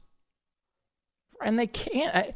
This is such a weird line they're trying to draw with the Biden part of this. They're trying to convict Donald Trump of wanting to investigate his political opponents. But they are investigating their political opponents. So what they're saying here, and I just want to make this clear, what they're saying here is all investigations are not equal, and all investigations done by our government are not just. If that investigation went on, it would not be just. And that's what they did. They did the same thing with Benghazi. Right? Exactly right. That one doesn't count. It's not. Those are good things. People doing good things. Correct. I just want people to connect with that, because what that means is there is no justice, one size fits all. There is one court that could be very, very just and one court that is very, very evil. We're not working on the same handbook. We're not working on the same set of rules. If it's conducted by these people, it's fine. If it's not conducted by those people, it's not fine. Which means you better be careful on whose camp and whose side you're on. Right. And this is such a huge point, and it's such a good one you bring up, because what they are proposing essentially is a system in which your political opponent has immunity for anything they do. You can't investigate them if you're a Republican. So but on the other side, you can do it with Democrats. It shows they have no moral consistency here at all, because the idea isn't, well, you went after Biden after knowing there was nothing there. We all know there's big questions, right? We all know there's big questions there, though. And even the New York Times says that. They've all done it. Yeah. Now, at this point, they've all written big reports on this where the stuff was questioned. And, what's interesting is, why haven't they called John Kerry's stepson? Yeah, it's a great one. John Kerry's stepson comes out and says to Hunter Biden, I'm not doing this, man. I'm not going with the Ukrainian thing. This is crazy.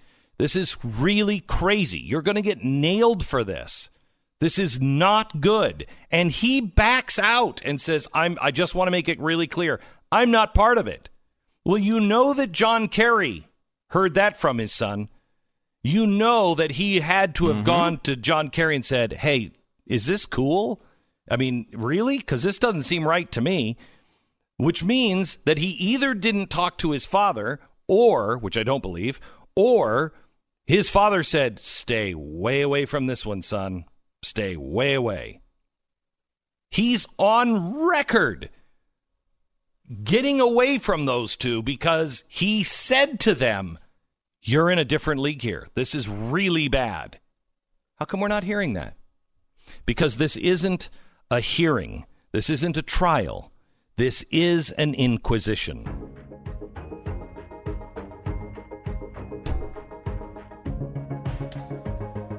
All right, if you've been thinking about home security, there's no better time to get it than right now. Simply Safe is offering their best deal of the year. You're going to get 25% off any new system, plus an free HD security camera. I talk about Simply Safe Home Security every week. I've been talking about them for a very long time because they are truly the best home security company out there, period. You get everything you need to keep your home safe. Entry sensors, motion sensors, smart lock, video doorbells, security cameras, everything. Plus, Simply Safe offers 24/7 professional monitoring with police dispatch that's 3.5 times faster on average than other security systems. I've known the Simply Safe founder, Chad, for many, many years. I trust him, I trust his team, and I trust their system. If you have been waiting or on the fence about getting home security, don't wait. If you're looking for something to maybe give your older kids for a Christmas present, this is it. SimplySafeBeck.com. You're going to get 25% off the entire system, plus the free security camera. Best deal that you have found all year at SimplySafeBeck.com. That's SimplySafeBeck.com. 10 seconds. Station ID.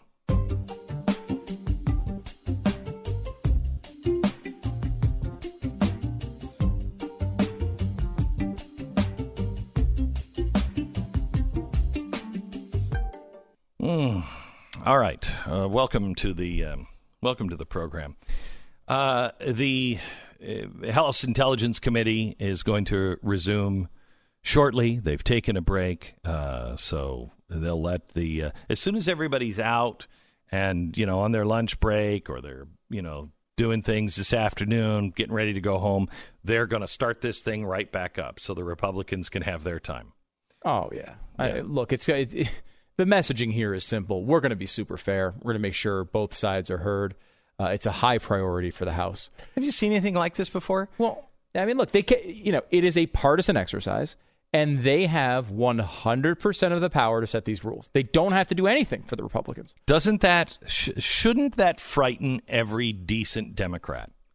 Because if they want to railroad you, they want to railroad your industry, they decide what's right and wrong. They will do it any way they want. 100% they will.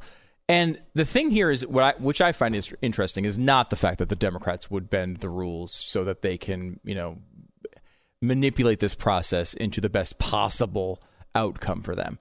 That is not particularly surprising to me. What is surprising to me is they don't even seem to be attempting to try to convince a non-left-wing person that this was going on. Correct. Because if you did, you would at least have on the face, you'd say, look, this is fair. We let them have these witnesses. We let them have these extra questioning. We're going out of our way to let them present their case because we know their case sucks. So come on here, make your case. We'll argue about it. And then once the American people hear it, they're going to go turn on public opinion. And all those Republican senators over there are going to switch sides and vote on our side. That's not what they're attempting to do here. And it's so clear that they have nothing. Remember, this is the Tuesday before we all go away for Thanksgiving. Yeah.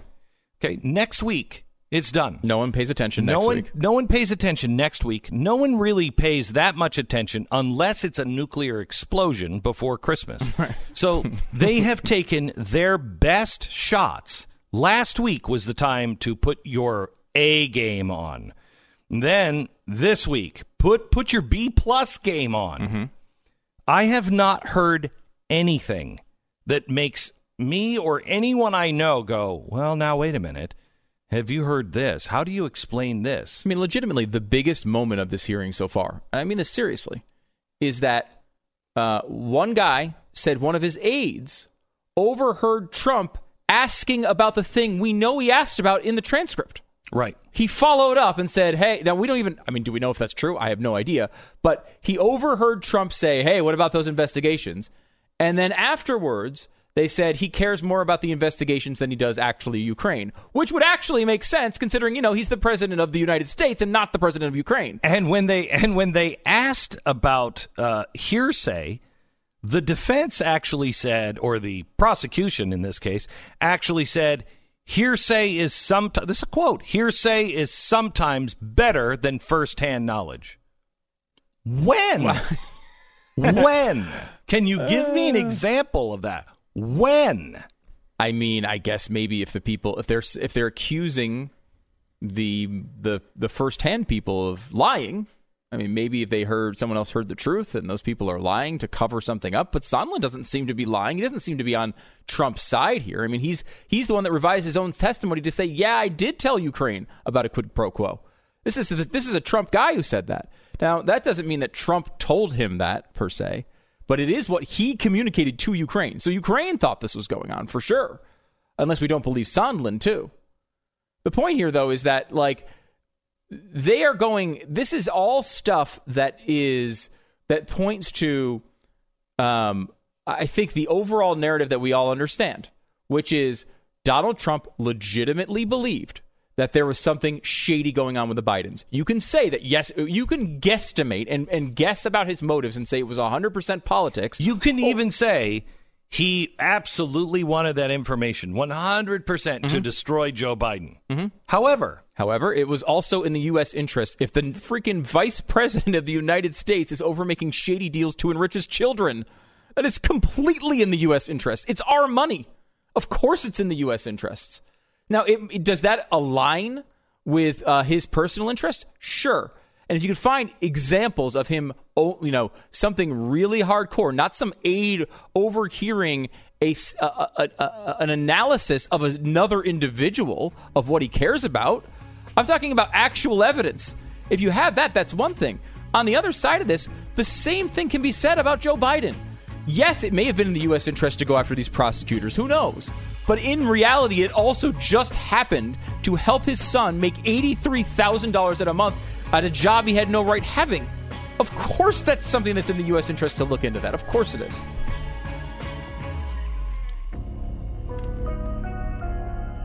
You're listening to Glenn Beck. I'll tell you about Sandra. She was having trouble sleeping for a very long time because all through the night she'd wake up in pain. And the problem was the inflammation in her joints. You know that achy feeling you get when you have the flu? One of the most miserable things. Sandra was experiencing every night. She didn't have any hope that it was going to change. She thought, this is it. And she was really starting to despair and be a little bummed out. But then a friend told her about Relief Factor. Sandra was skeptical. She was also desperate. So when you have little to lose and a lot to gain if something works, she's decided, I'm going to take it. She's decided she was taking it just for a few days. Her pain, she says, began to melt away. Now she's sleeping like an angel every night. Technically, I don't know if angels sleep, but Relief Factor, and if they do, what if they're on a different time zone than us, and my guardian angel is only awake when I'm asleep? Anyway, Relief Factor reduces the inflammation, the major source for most pain, and you can get it for $19.95, a 3-week quick start right now. Drug-free, natural way to ease your pain and get your life back. Go to ReliefFactor.com. That's ReliefFactor.com. More on the impeachment and everything that happens today at blazetv.com with Glenn on TV. If you use the promo code Glenn, you will save $10.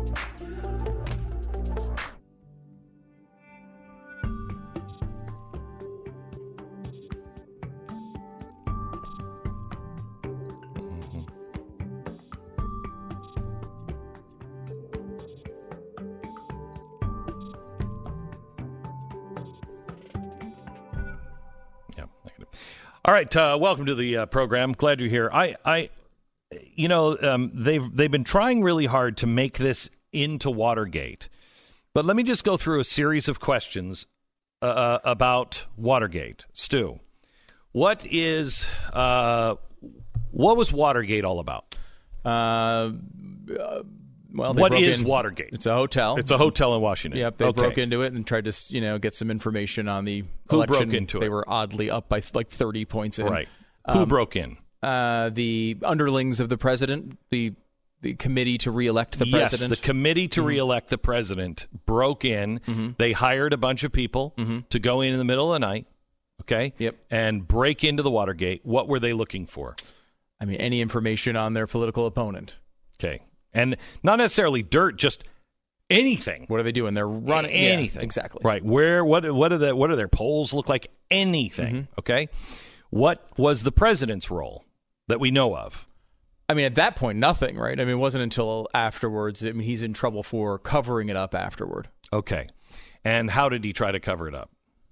I mean, using all sorts of levers of the government. Government assets. Yes. Right? Okay. CIA, DOJ, et cetera, et cetera.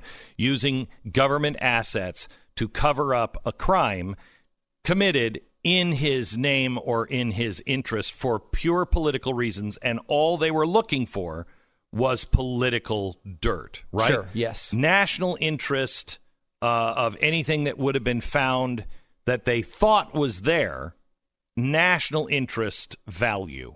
None. Unless your only argument is Nixon really needed to be president.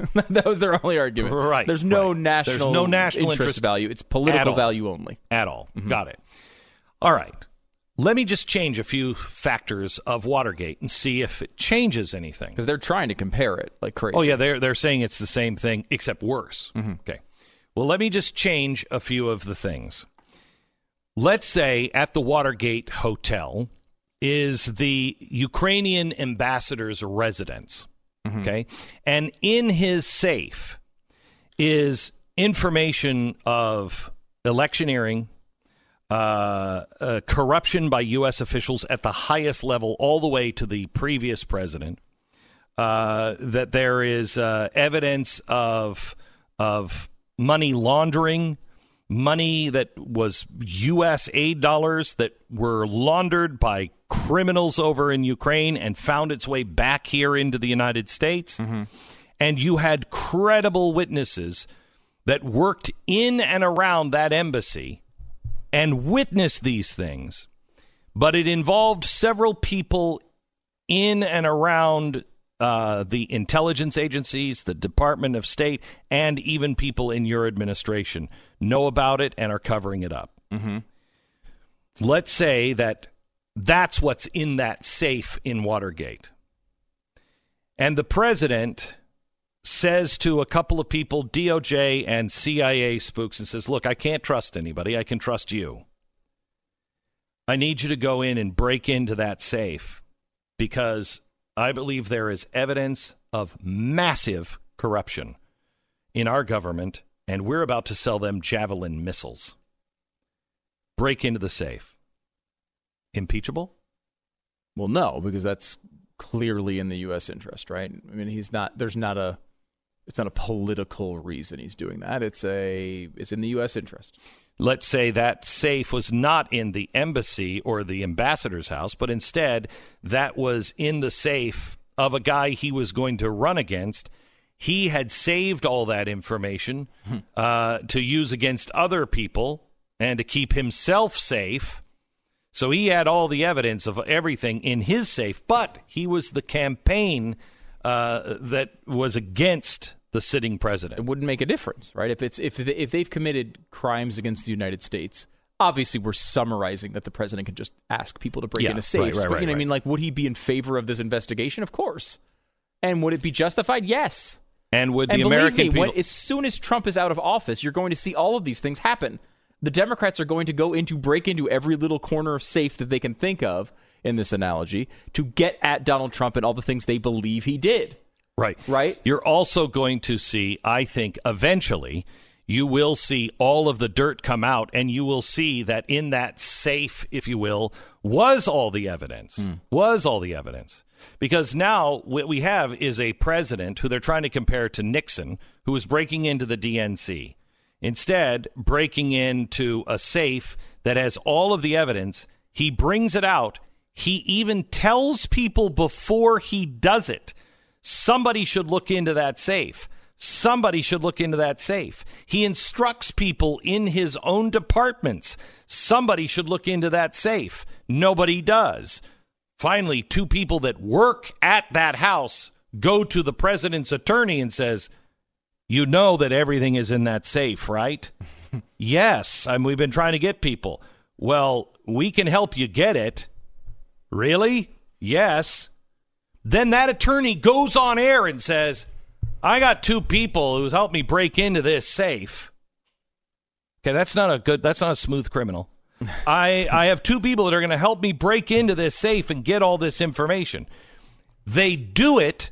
Then that same attorney brings it to the Justice Department and says, by the way, I broke into the safe and here's what I found. How could you possibly, in your right mind, say, they were trying to get away with this? They told everybody what they were going to do breaking into the safe. They asked other people to go to the safe. Then when they broke into the safe and they got all the information, they brought it to the authorities. It seems to me like something is in that safe that very powerful people, more powerful in the collective than the President of the United States, do not want coming out.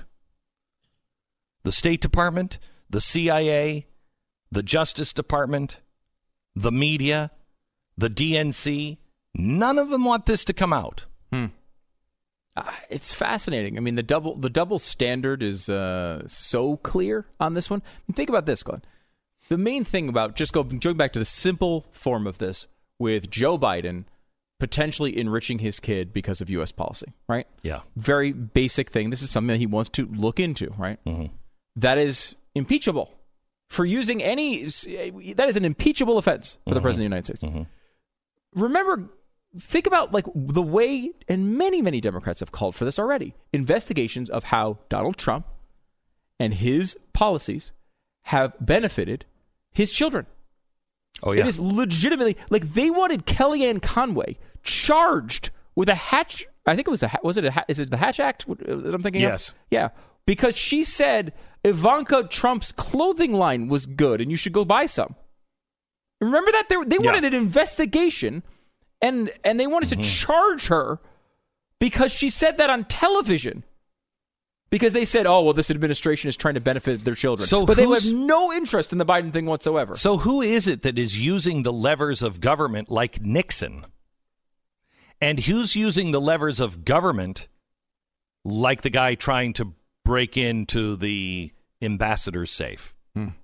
It's very, very clear which one is happening. Hang on just a second. We have some breaking news.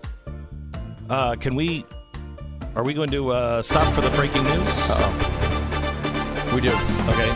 We have an update on Fartgate 2019. Oh, Fartgate.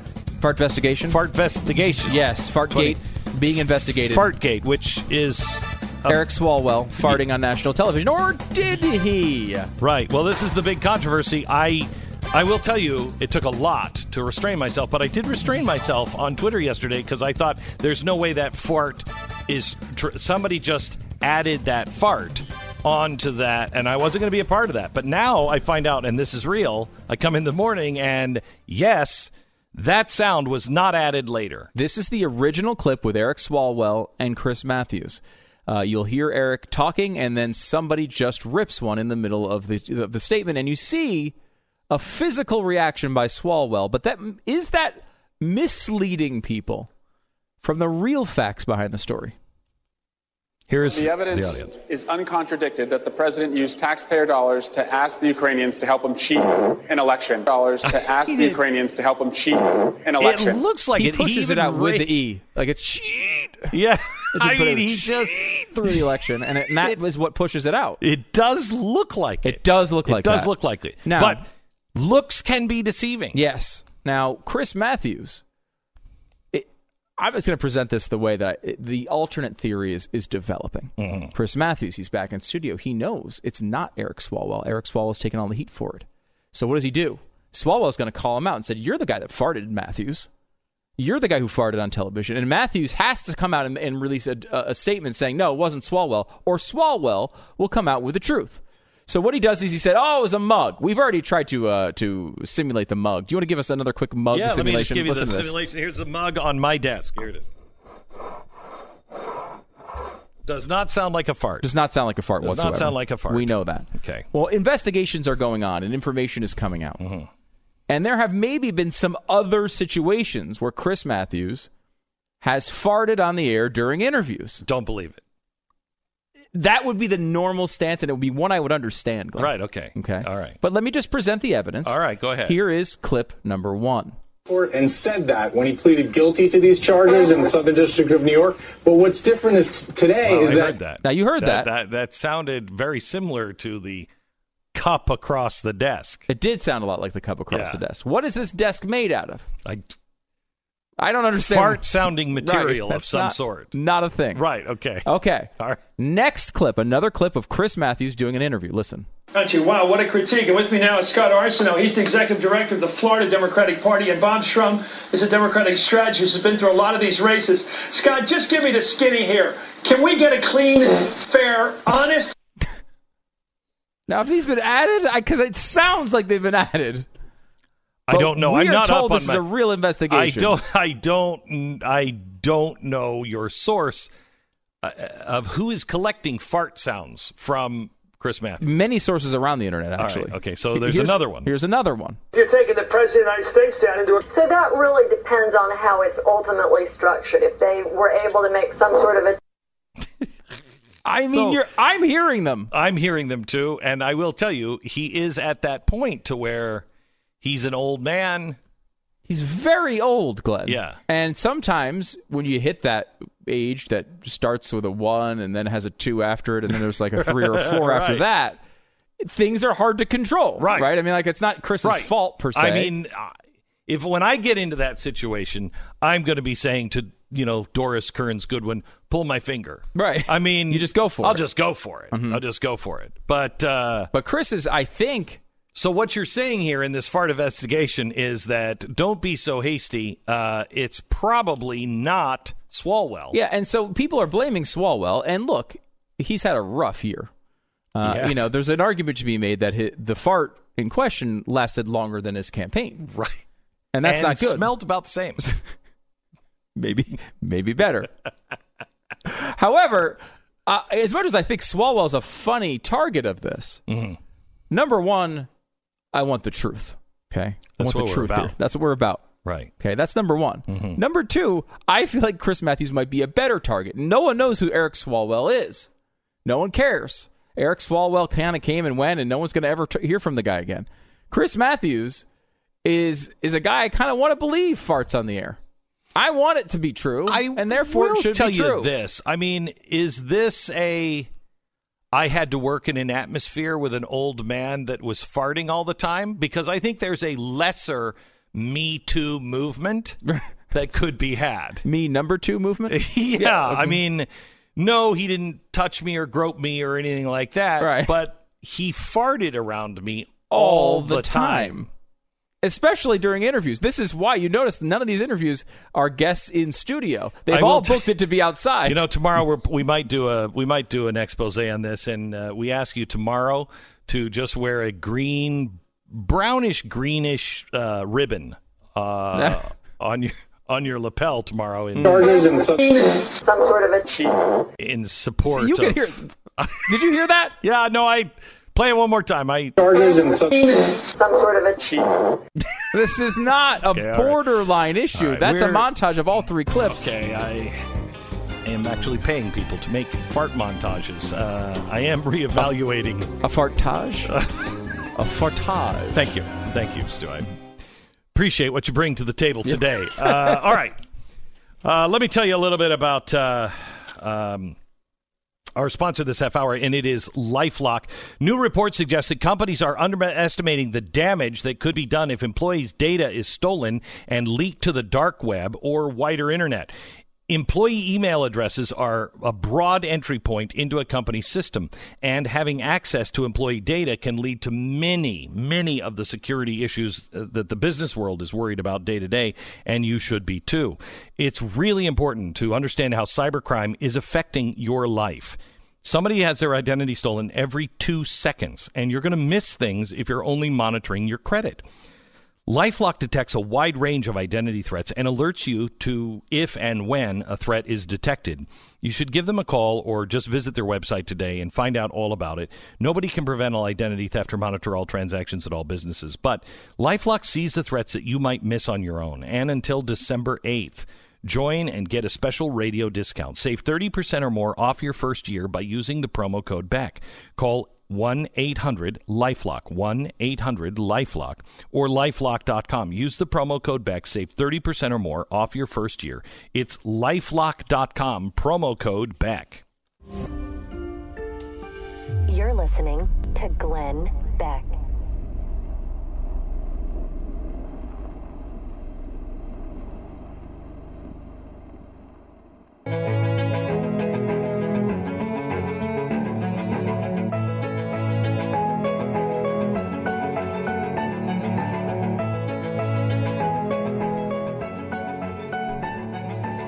So we have the wrap up today at 5 o'clock, the full wrap up of what happened in the impeachment trial today.